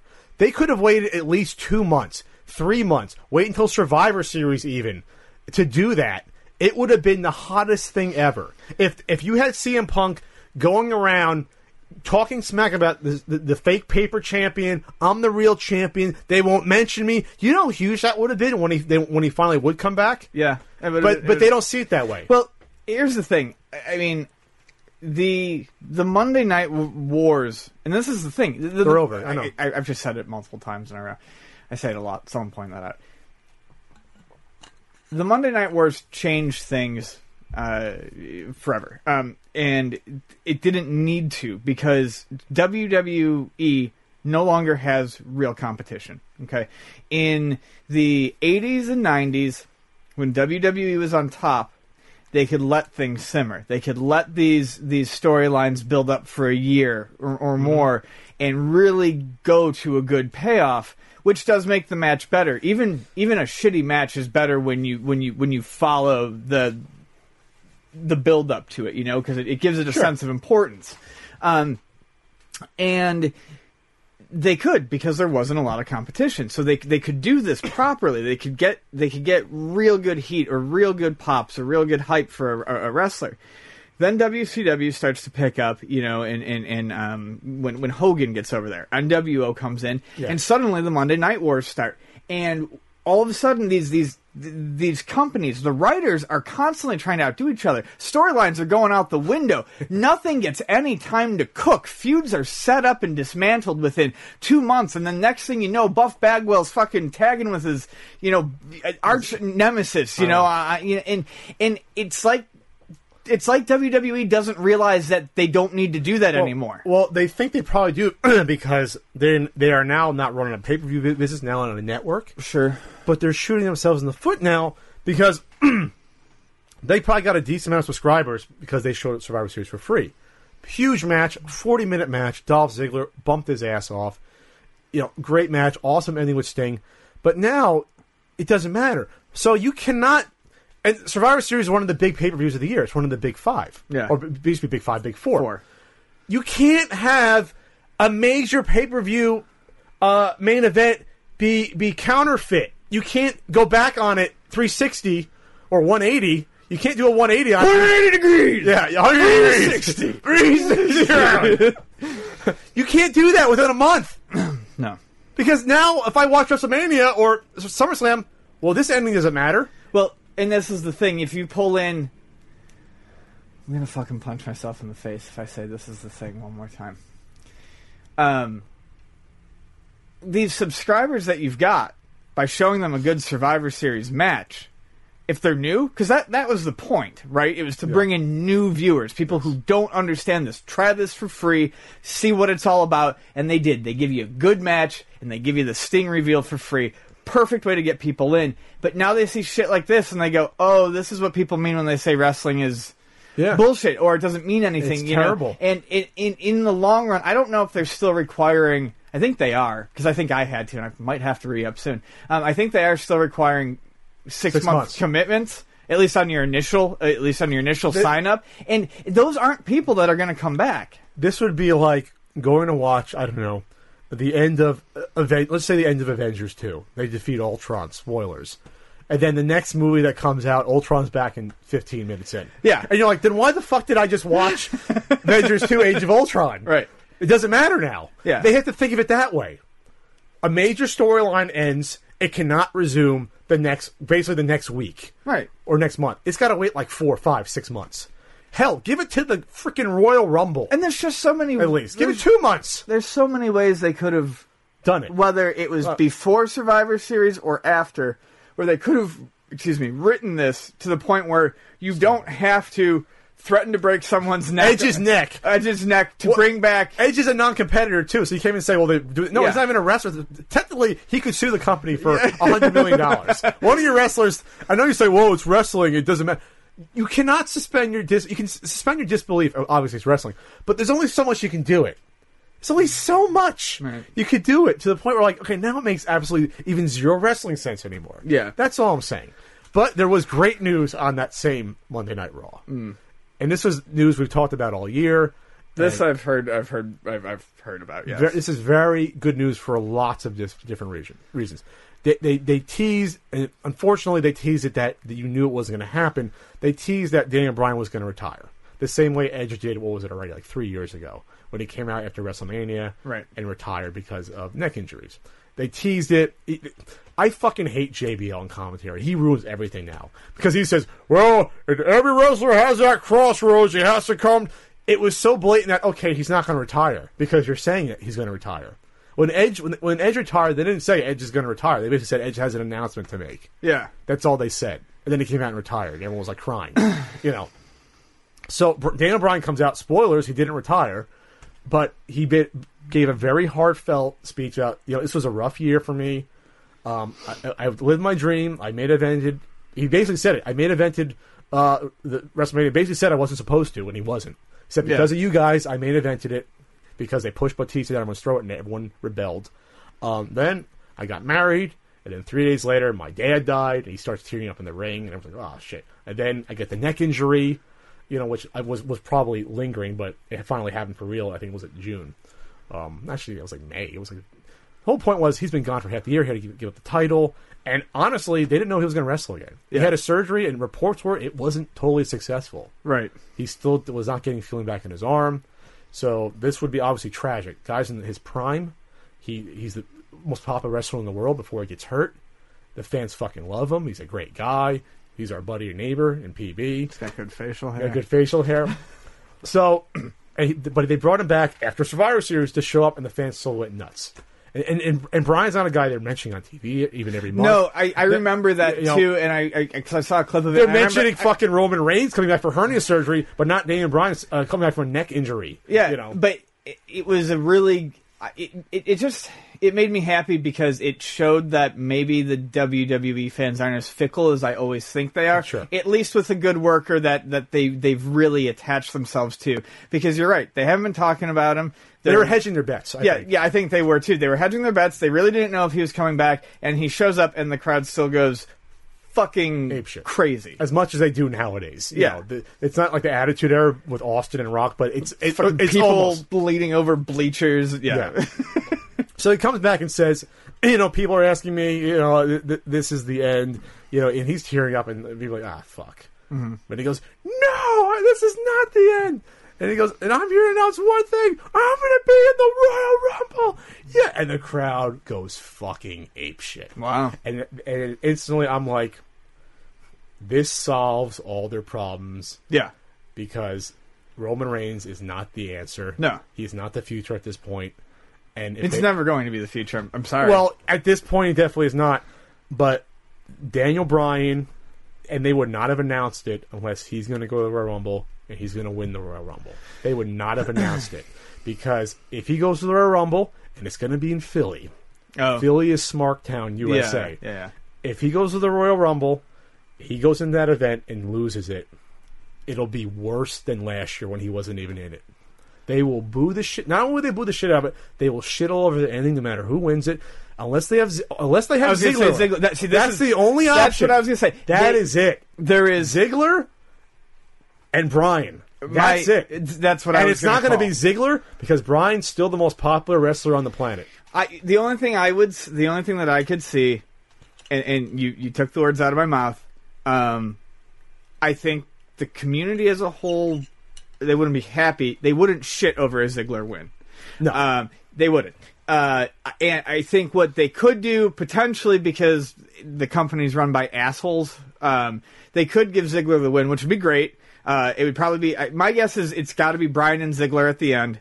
One of the two wins. If Ziggler wins, some sort of fucking stipulation match occurs. Bryan's still in WrestleMania is what I'm getting at. Bryan is still headlining WrestleMania. They're going to do the Bret Hart narcissist Lex Luger double ending and decide who's more popular. Yeah. No, they're going to have, whenever they do an announcement like this, they always win. They just about always win. And again, he never had his Royal Rumble moment last year when he should True. have. I said it before, and I'll say again, the Lesnar versus Bryan will be the biggest match in the past 15 years, especially since Lesnar, they've blown up as the biggest monster. And Bryan, it's the ultimate underdog story. You're shaking your head, but you will watch that match. I will, but will you get off of Lesnar's ass? He sucks. He's not a believable monster. He's not a believable monster? He hasn't blown up. No one gives a fuck about Brock Lesnar. When he's on the show, the whole show changes because because they'd rather be doing something else. You're going to be killed in the comments. He's a credible monster. He was the UFC champion. That's not a credible monster. He's a credible monster. He's not a good or interesting monster. He's interesting, especially with Heyman. The point is this, is that I will watch that match. That match will be very, very, very good. Yes, it probably will be. Even better when Guerrero faced Lesnar and beat him for the title. That was a great match. It will be better than that. Yeah, no, I'm not doubting. The drama will be a hell of a lot higher. I'm not doubting that it's going to be a good match. I'm just saying Lesnar as a whole is milk. You're not buying into the character. I'm not buying it. No. Okay, I do. I buy into the character. I buy into he has very good skills in the ring, especially for a guy that huge. No, he is good in the ring. Yeah. So that's going to happen. If it doesn't, they're going to... I think they're even being careful. I think Reigns are going to even not even put in the Rumble. I think they realize he's not going anywhere. Yeah. I think they put him in with... I think they're putting him in a feud with like Big Show or something, or someone else, or you know what I mean, just to get him out of the way because the fans would shit all over. And it's a shame because Reigns seems like a nice guy. He just doesn't have the believability of this tough guy. He looks like a tough guy. You don't feel it. The difference. People say, well, Bryan isn't good on the mic either, but Bryan is authentic. Yes. That's who that guy is. Right. And the fans realize that. He's not great on the mic as a character, but he goes out and plays himself. Yes. The weird thing is, we're getting a little off topic here. There was like 2 points I wanted to make, and I already forgot one. One, you're right. You're probably right about the Rumble because they want first of all, they want the network buys. Ziggler benefits greatly. Ziggler's going to benefit almost exactly the same from a second or third place finish as he would a first place finish, whereas Bryan needs the Rumble. 1, 2. The other point that I wanted to say is it's just funny looking at. I feel bad because the guy's injured, but it's funny. When the Shield broke up, a lot of people thought Reigns was going to be the one that needed the least amount of help to find his place on the card. And he needs the most amount of help to find his place on the card. Rollins' guy is actually the most solid. Rollins is the number one heel in the company. Rollins is a fantastic heel, and Ambrose is doing well. Is doing well. I was overall let down by the Wyatt-Ambrose feud. I thought it should have been a lot better. But Ambrose and Wyatt are both still great wrestlers. But yeah, Ambrose found his niche. I mean, they all found their parts. And now you've got Reigns who, when you're not tagging, that's the thing about these big guys. You see him in, like, it's as a 3-man tag, Reigns could go in there and look impressive. But he's not going to work a singles match. I left the comment super well. I left the comment, I was totally serious, that the Reigns Big Show match, I could have worked that match. With the amount of moves that were just punch, clothesline, punch, kick, clothesline. You mean punch. Owens Big Show? The stairs match? No, Roman Reigns versus Big Show. Oh, I didn't watch it. They had a match like 2 weeks ago, and it was the most just mundane match. I don't want to say it was bad. It was just like, holy shit. Like, you can't even work against a big guy because you're kind of big guy yourself, where it was something like Bryan, take out the legs, work that, or if it's Ziggler, run around, bump a lot. It's just, he only worked, big guys only work as the biggest guys in the company. Actually, they rarely work and he's not even as big as John Cena is. But at least John Cena has that personality where he's like a superhero. Reigns just has the badass personality, silent guy. I used to think, I'm not gonna lie, I used to think good old Paul White was, for a big man wrestler, more interesting than most. Oh, yeah. But he has not been interesting in years and years. Well, he's got to be like 43. Yeah, I know. He used to be good in that role, and now he doesn't pull it off very well. So, I'm happy. Obviously, the WWE would not probably give the go-ahead unless they figure Bryan is on a good road to recovery. They would not chance this happening again where, you know what I mean? Unless he was fully recovered, they're not going to have him go and get injured, after winning the Rumble or being champion again and disappearing. I know it's been a bad year for WWE. Before, Reigns had the hernia thing, but Bryan gone. You have CM Punk gone. You have Del Rio quits. You have he was a good worker. They needed the heels. They needed everyone. The whole point was. I'm sorry. Del Rio is fun. I'm thinking of the fucking flamenco dancer guy. Oh, he's back as a different version. Yeah, 2, I know. 2.0. I can't stand that guy. But the whole point is that you had all these bad injuries this year. Yeah, and so there was depleted. But Rollins filled it in. Bryan's back. Barrett just came back, which is good, and he's a face now. He was a face when but they are so depleted with heels. Ryback's now a monster face again. There's no heels except for Rusev and Rollins. That's it. Those are your big heels. It's really rough. And Bryant and Way Bryant. Way Bryant. So Bray Wyatt. Yeah, my voice is going. The smart thing to do, I think, would have been to continue what they teased in NXT, which was turning Neville heel, and then brought him up as a heel into WWE. Maybe they'll do that. As Mighty Mouse. That can't be true. I'm hoping it's That's not. like the hurricane coming through again. Well, so anyway, I'm happy. We're going along on this, but yeah. I'm actually very glad that Bryan's back because he's a fantastic wrestler. He's, like I said, the most popular wrestler, and he's a really nice guy. And I'm happy to see him recover from this and him winning the Rumble. And plus, it's a built-in storyline. He never lost his title. Yes, this is Brock Lesnar's technically an interim champion until.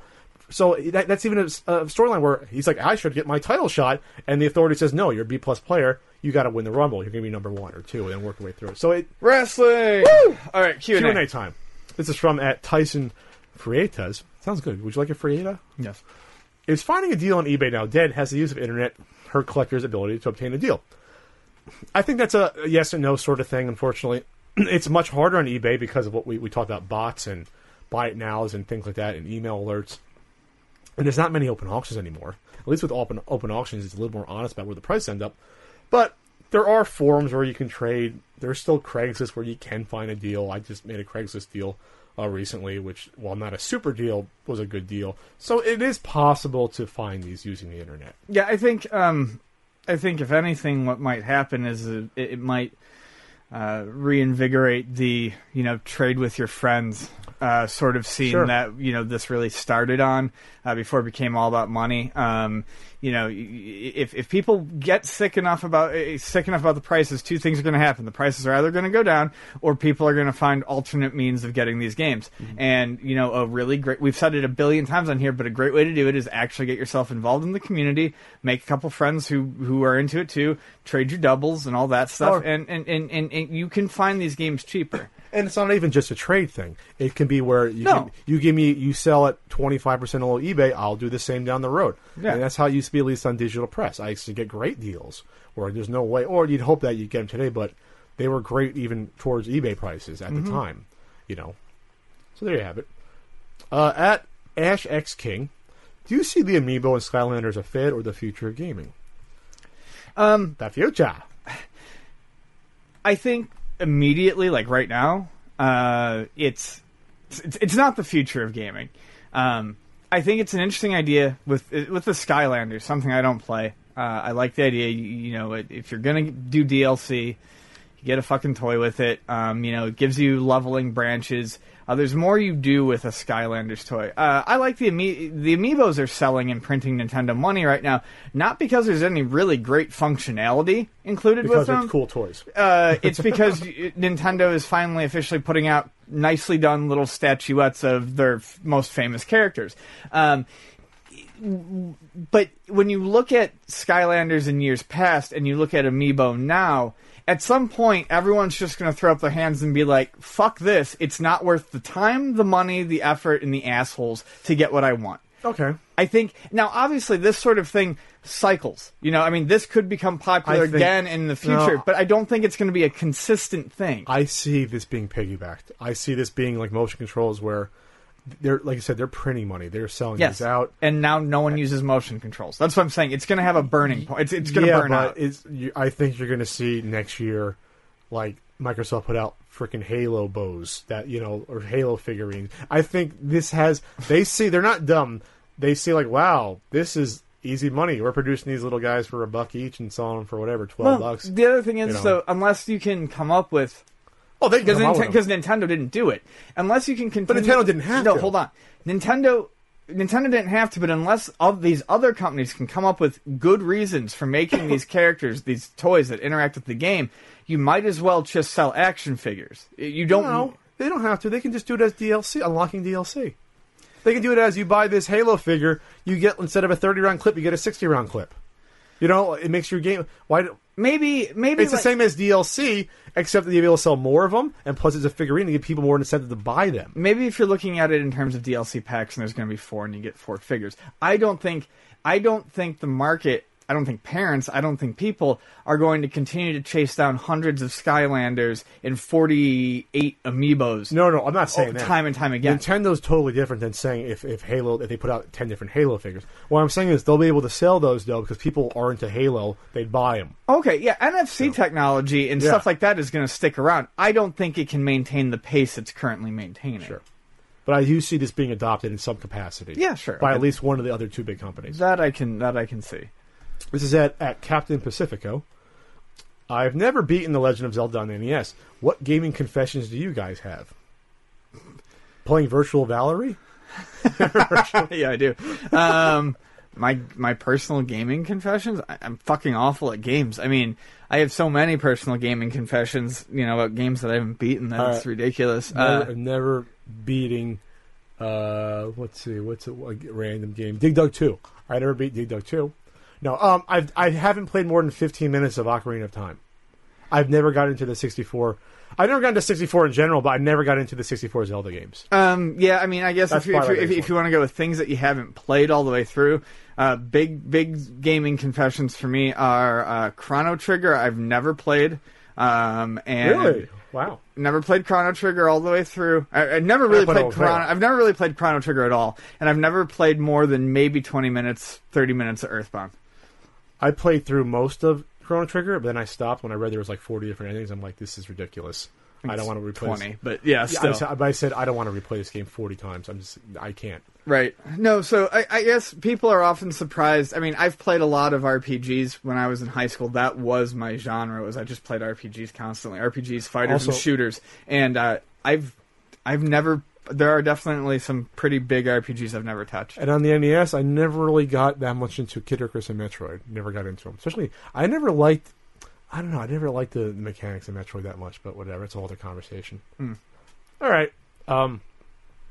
This is from @Geron0004, writes for the Punk Event. Hey, Geron. What's the most annoying New Year's resolution that people never keep? Fucking all of them, because no one ever keeps any New Year's resolutions.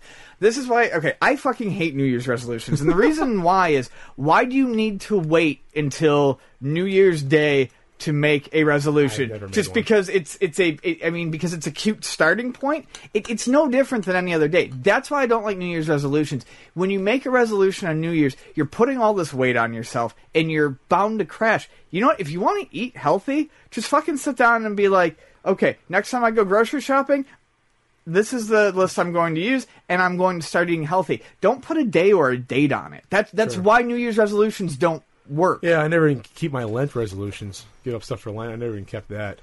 I don't know. The big one is people always say, yeah, look at the next first 2 weeks of the year at the fitness clubs, they're packed, and it starts to die off, and people realize.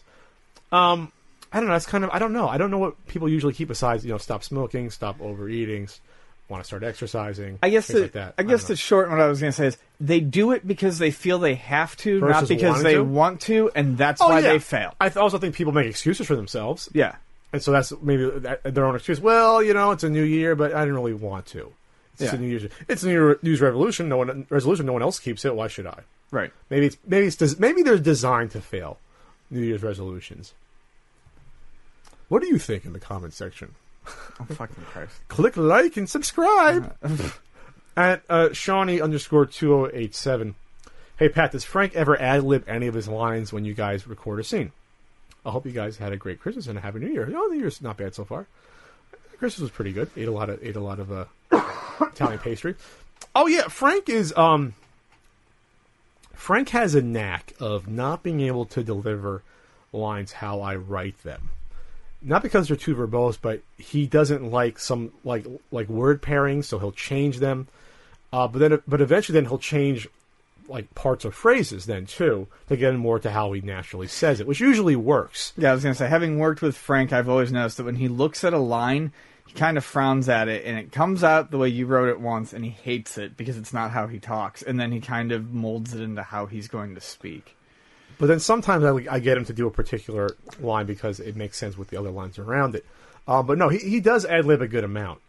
Usually when I say, okay, insult me, and just add in your own thing, or my last video when he's, you didn't watch my video, you never watch my videos. But when he's attacking me, we ad-lib that entirely, the things he's saying when he's hitting me with a rolling pin. So you'll never see it. Maybe I will. I think I'm in that one. Yes, you only watch the ones you're in. How do you comment in a video you don't watch? That's kind of weird. What do you hit pause so it doesn't start? It was like 4 a.m. Yeah. What are you doing at 4 a.m. commenting on YouTube videos? What else am I fucking doing? I don't know. Go to sleep. I don't sleep. I do. I hit it. I hit pause. I read the comments, and then I go do something else. You're insane. Uh-huh. Okay. This is from @Amy314. Hey, Amy. How's it going? Howdy. Is it worth buying a Wii U to play NES and Super Nintendo games? Have never owned a Nintendo before, and retro systems are crazy expensive in Oz. Oh, it's in Australia. I would. Is the Nintendo Wii shop still open to buy a Wii and just use that instead? Is that worth it, you think? Not right now. I mean, and that's kind of why I wanted to answer this one was, she mentioned she's from Australia. And in places like Australia or South America, the older systems get really expensive. When people come up from Brazil, they buy shitloads of Sega Genesis systems to take them back because they're so expensive down there. The Wii U right now does not share the same virtual console library that the Wii does. So there's different games in both. Okay. Yeah, and the mainstay classics are there, but it's otherwise fairly slim pickings. Depending on what the price of a Wii is in Australia, And I know that the Wii Shop is still up. You may want to check and see how much longer, and if Nintendo's given any insight into that, maybe going down. Probably not. They like making money. You would get a larger selection of games from a Wii currently than you would a Wii U. Now, that doesn't mean it won't change in the future, but right now you'll get a bigger selection of not only Nintendo, Super Nintendo, and N64 games, but you're also going to get Genesis and TurboGrafx. I'm just going to say this because screw it, they're not native to your land anyway. Get a flash cart. Just get a flash cart. Yeah. Buy a system, get a flash cart. If you're in Australia, you can't find. There's no TurboGrafx games in Australia. Right. Hard to find Super Nintendo games. Get a flash cart and say screw it. Spend money on the system, which costs you a bunch, but $250 you don't never buy another game again. That's another option. Yeah, I'll just say that. Yeah, I mean, if you're gonna go digital, anyways, yeah. Flash card it. Okay.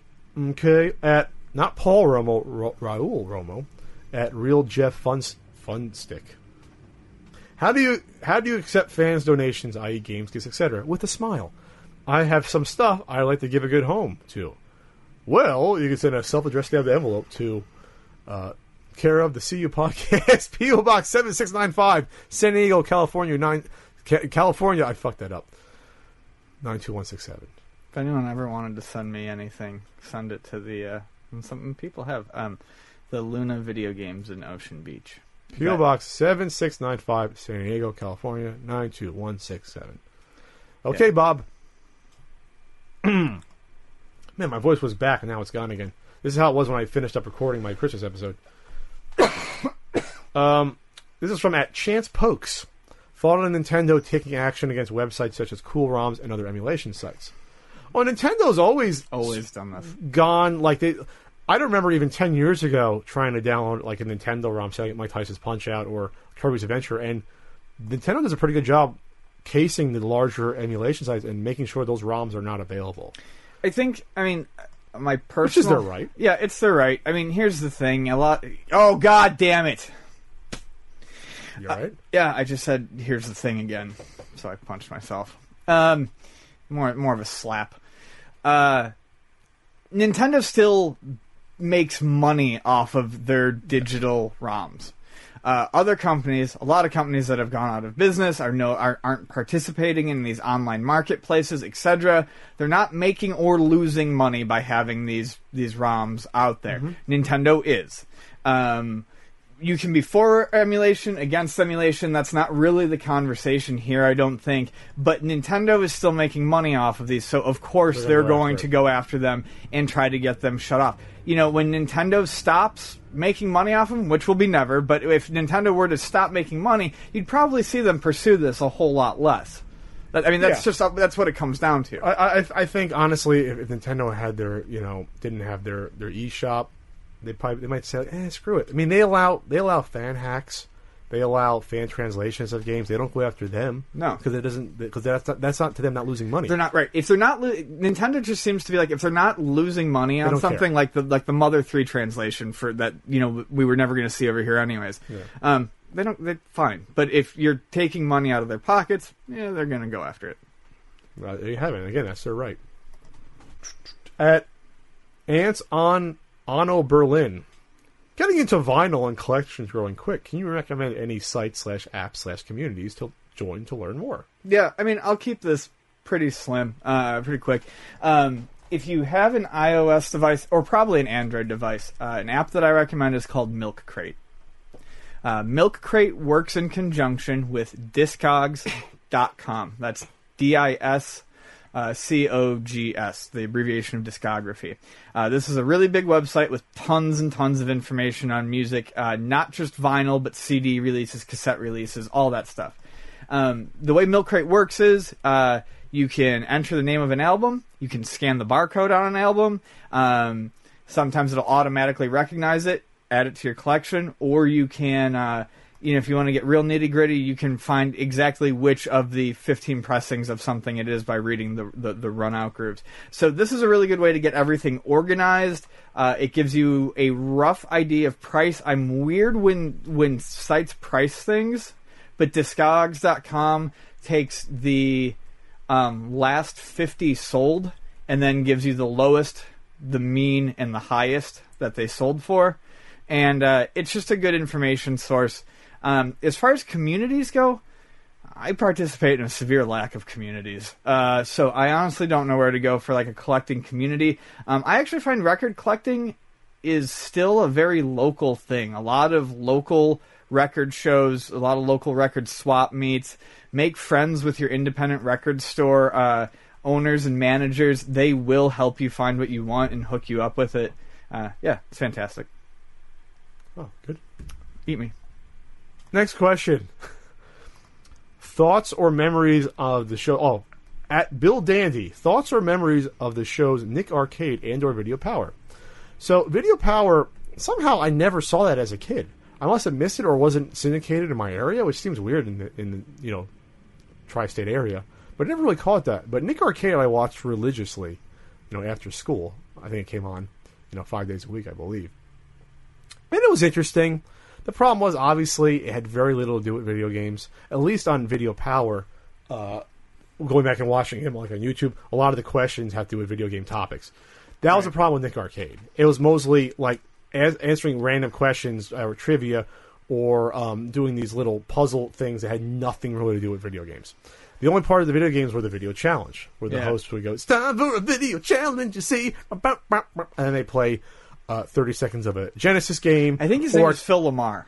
I think it's Phil Moore. Phil Moore, that's it. There you go. Who was a good host. Yeah. Probably prefer him over Johnny Arcade.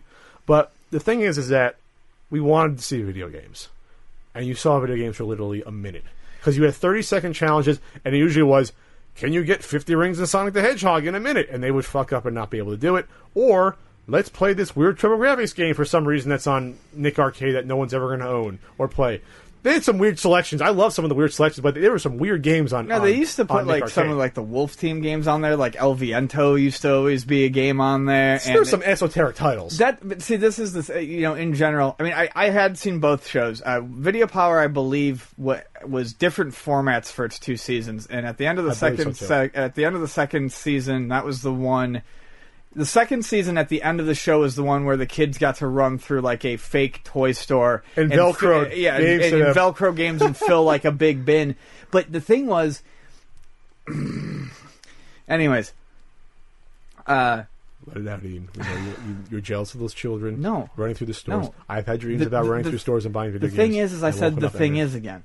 The gist of it is NEC and SNK were kind of trying to get their foot in America at the time. So you saw a ton of Turbo and Neo Geo stuff on both of these shows, which was really cool as a kid because either you saw very little of it, you didn't know about it, and for a lot of people, it was kind of an exposure to, holy shit, there's more consoles out there than the Nintendo and the Genesis. So that's what I always liked. It wasn't really that they were going for deep cuts, it was that NEC and SNK were like, here's some money, put our games on your show. But it did show you that there was way more to video games out there than just Nintendo. I just wished Nick Arcade had more video games because the beginning of the 2 rounds where they're playing, they're always playing like a variation of Pong or Space Invaders. You know who made those? Who made those? Psygnosis. Really? Psygnosis back in the day made those like mini Pongs. For people who don't know, they made these like games that they would play in order to win points and win the face-off and control of the board, where they had to move Mikey from the start to the goal on this big video screen. So they should have just played real video games, and they never did that. So then the end of the show was which I did this at Liberty State Park, where basically you go in front of a big blue screen, and you are looking at a screen, and you are doing the action on the screen, interacting with it. I remember playing basketball at Liberty State Park and doing pretty well. And again, nothing to do with the video game, but it was like virtual reality, and it was terrible. And I don't imagine them trying to get... And some of them won, but you had like fake crawl, and... Well, I remember always watching and wondering. I mean, I knew something had to have been going on. As a kid, you're smart. You're like, okay, they're not actually in the game, but they're always looking ahead, and they're always like, they can't get their bearings. And then I kind of did a similar thing to you, only it was at a science museum, and I was like, oh, this is fucking horrible. It's bad. It's amazing. It's really bad. The technology they used, it's amazing anyone won that shit. It was interesting that it was new technology, but it never worked well. At least, what was the Starcade? At least Starcade was centered totally around video games. All the questions, all the challenges, and the final challenge, all video games. Yeah. So I understand it's a little hard to do in the early 90s, maybe, with maybe different licensing or getting the rights to all the different games, but I wish Nick Arcade had more of that. Moving on. A few more questions left on the CU podcast. Nostalgia is a large part of retro collecting. Why do so many people want a TurboGrafx when not many people grew up with it? Okay. Do you think it's many people? Well, it's more than normal. I understand the question, and I think it's a fair question, but it's only coming at it from one angle, and this is it. One, not everyone who plays retro games is doing it for nostalgia. I always explain it to parents who ask, why does my 12-year-old kid like this? Or, why does my 22-year-old want to get back into this? I'm like, well, it could be nostalgia, but it's also a practicality thing. These games are easier to learn, easier to jump into. The majority of them are more Twitch-related. There's no 2-hour-long tutorials. I mean, it's a very different type of game. I mean, it is like night and day. It's refreshing to maybe a kid playing these modern Right, games. so it doesn't have to be nostalgia at all. It could just be you prefer the play style of, like, I love one-screen retro arcade games. I love that speed, that score attack, that thrill. The other thing is, they could very well have gotten into collecting for nostalgia reasons, and we've touched on this before when we were talking about prices for Master System and TurboGrafx stuff spiking, but maybe they went back to the NES for nostalgia. Maybe they've done everything they want to do with the NES, and now they're looking for something similar. So they did not have a Turbo when they were a kid. Maybe they never knew about it, but now they do, and they want more of the same. Yeah, I talk to people, collectors, gamers, whatever you want to call them. I know they, interbreed with each other, or sometimes you're both. Always saying to me, yeah, I'm getting more Turbo games now, or I want to complete a Master System collection. And 5 years ago, if you said that to me, I would have been like, why would you be completing a Master System collection or Turbo when you never played either of those? And now it's sort of accepted. Well, you move on from the system you like, and you go to a system that's out there or new, or you can discover new systems via YouTubers or Let's Plays and see that, wow, TurboGrafx is a kick-ass system. Yeah. And it's cool because Master System and TurboGrafx were like those systems that not many people had, so it's cool that I'm into them and no one else was or is. You know what I mean? So for people who had no experience with them in the past, it's a fresh experience. It's like it's like discovering the Nintendo all over again. Sure. I would like to think that people are really doing this because they want more games to play. Some of them, though, these collectors just need a fucking hole to fill, so when they're done with one, they just pick out something else. There's a hole in my heart that can only be filled by TurboGrafx 16. I feel like I listen to you sing way too much. Not enough. At Anzon Berlin again. Did they get 2 questions? I'm not sure if that's allowed. Some vinyl collectors again think that shrink wrap keeps shrinking and can mess up sleeves. Can this be true for games? Yeah, it can. Let's look. I mean, I've had albums that were shrink wrapped from the 70s.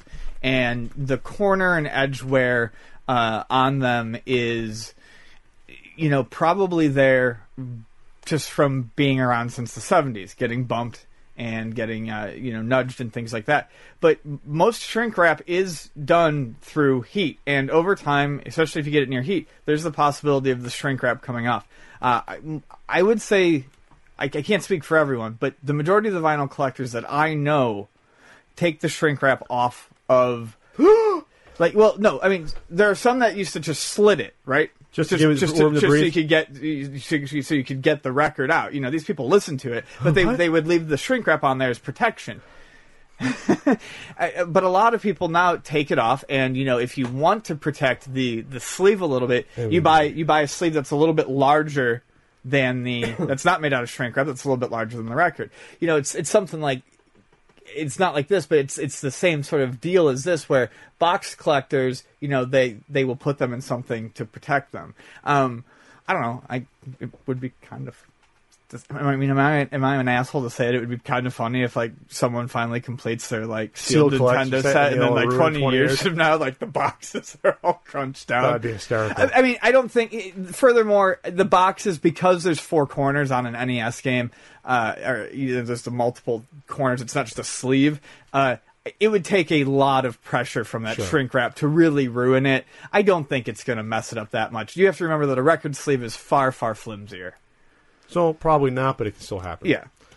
And this will be this wasn't a question via Twitter, but it goes along the line of shrink wrap. I got it via email. Basically, the gist was, I apologize, I don't know if I have the email anymore, but they were asked about the VJ grading and slabbing of new games and what you thought about that. Obviously, it's a general question. I think it's for mainly profiteers. If you ask me, there's no reason that you need to own. First off, anything new in the past 10 years, there are tons of sealed versions of, whether they're toys, whether they're games, whatever.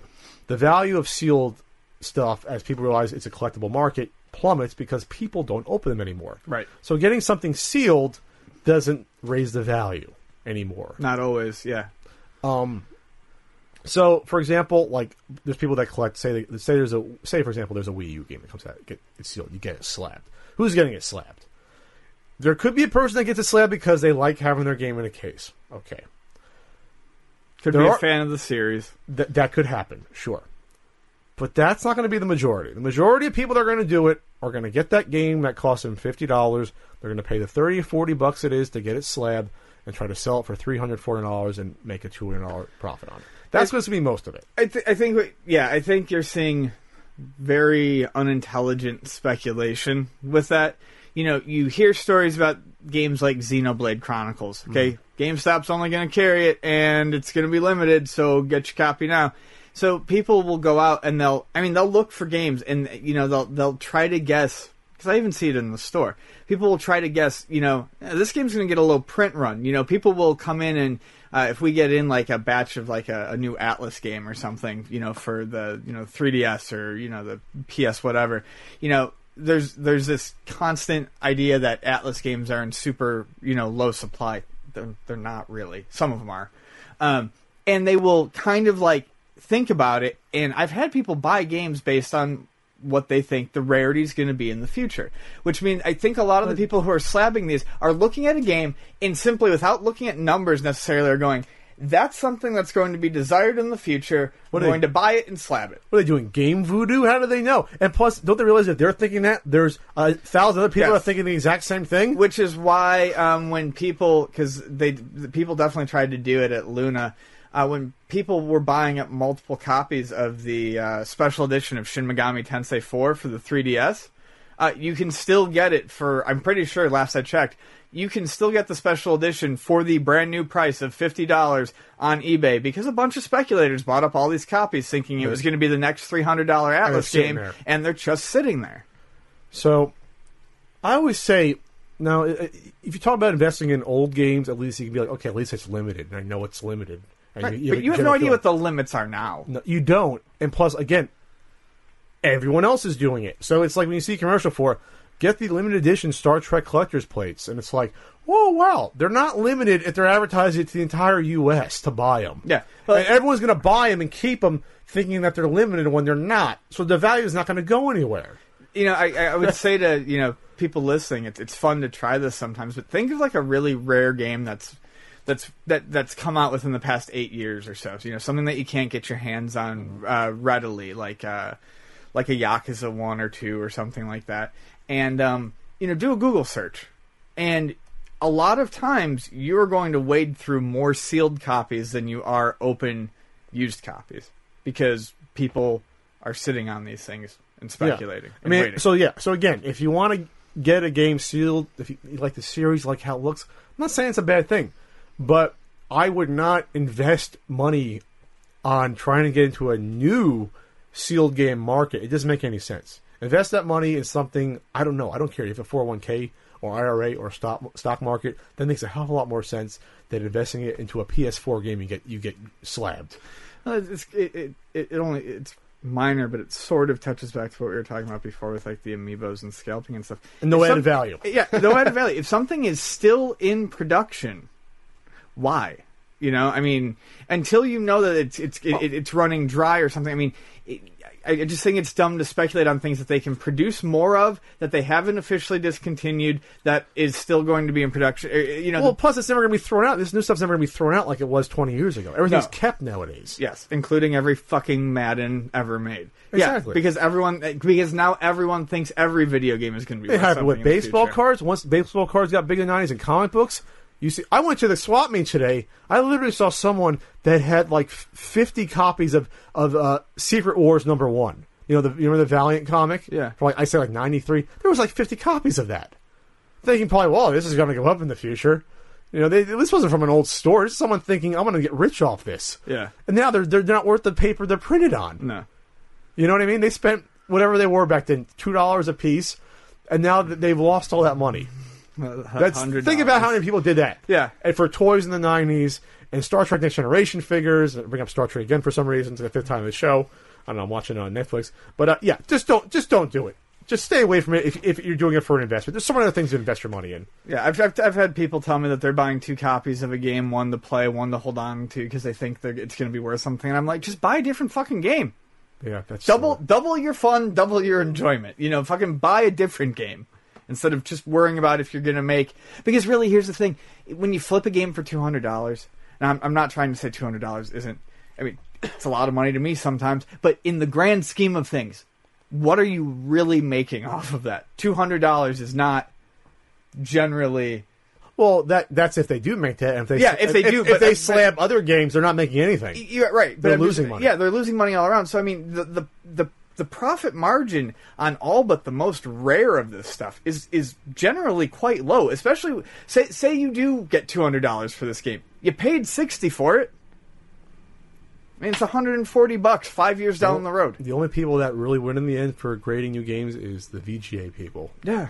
Stop giving those fuckers your money. They're laughing all the way to the bank. Yeah, they're not your friends. They think you're a fucking asshole. And that's our last question on the CU podcast this week. But I have a present to give to Ian. Oh. Christmas present. They're doing exchange this year, but it's tiny. Something you can open. All right. It's nothing big, but I like tiny. It's a little Snoopy Pez dispenser. That's fantastic. You like it? I think it's vintage. It is. Well, thank you, Pat. I didn't know you had one or not. I don't. I actually don't. And you think I don't like you. This is a new Pez dispenser. I'm going to have to go get some Pez for it. I know you like really awful candy that rots your brain. I do. I like sugar. Is Pez even sugar? It's some weird other, different element that they put in Pez? I used to love Pez as a kid. It's ibuprofen and stevia. So... Well, thank you, sir. Merry Christmas. Happy New Year. Happy New Year. Here's to lots of successful projects this year. Lots of fun conventions. So, for Ian Ferguson, I am Pat Contry. A 2-hour CU podcast is here and now. It's over without Ian taking a piss break. Thankfully. No. Good night, everybody. Good night.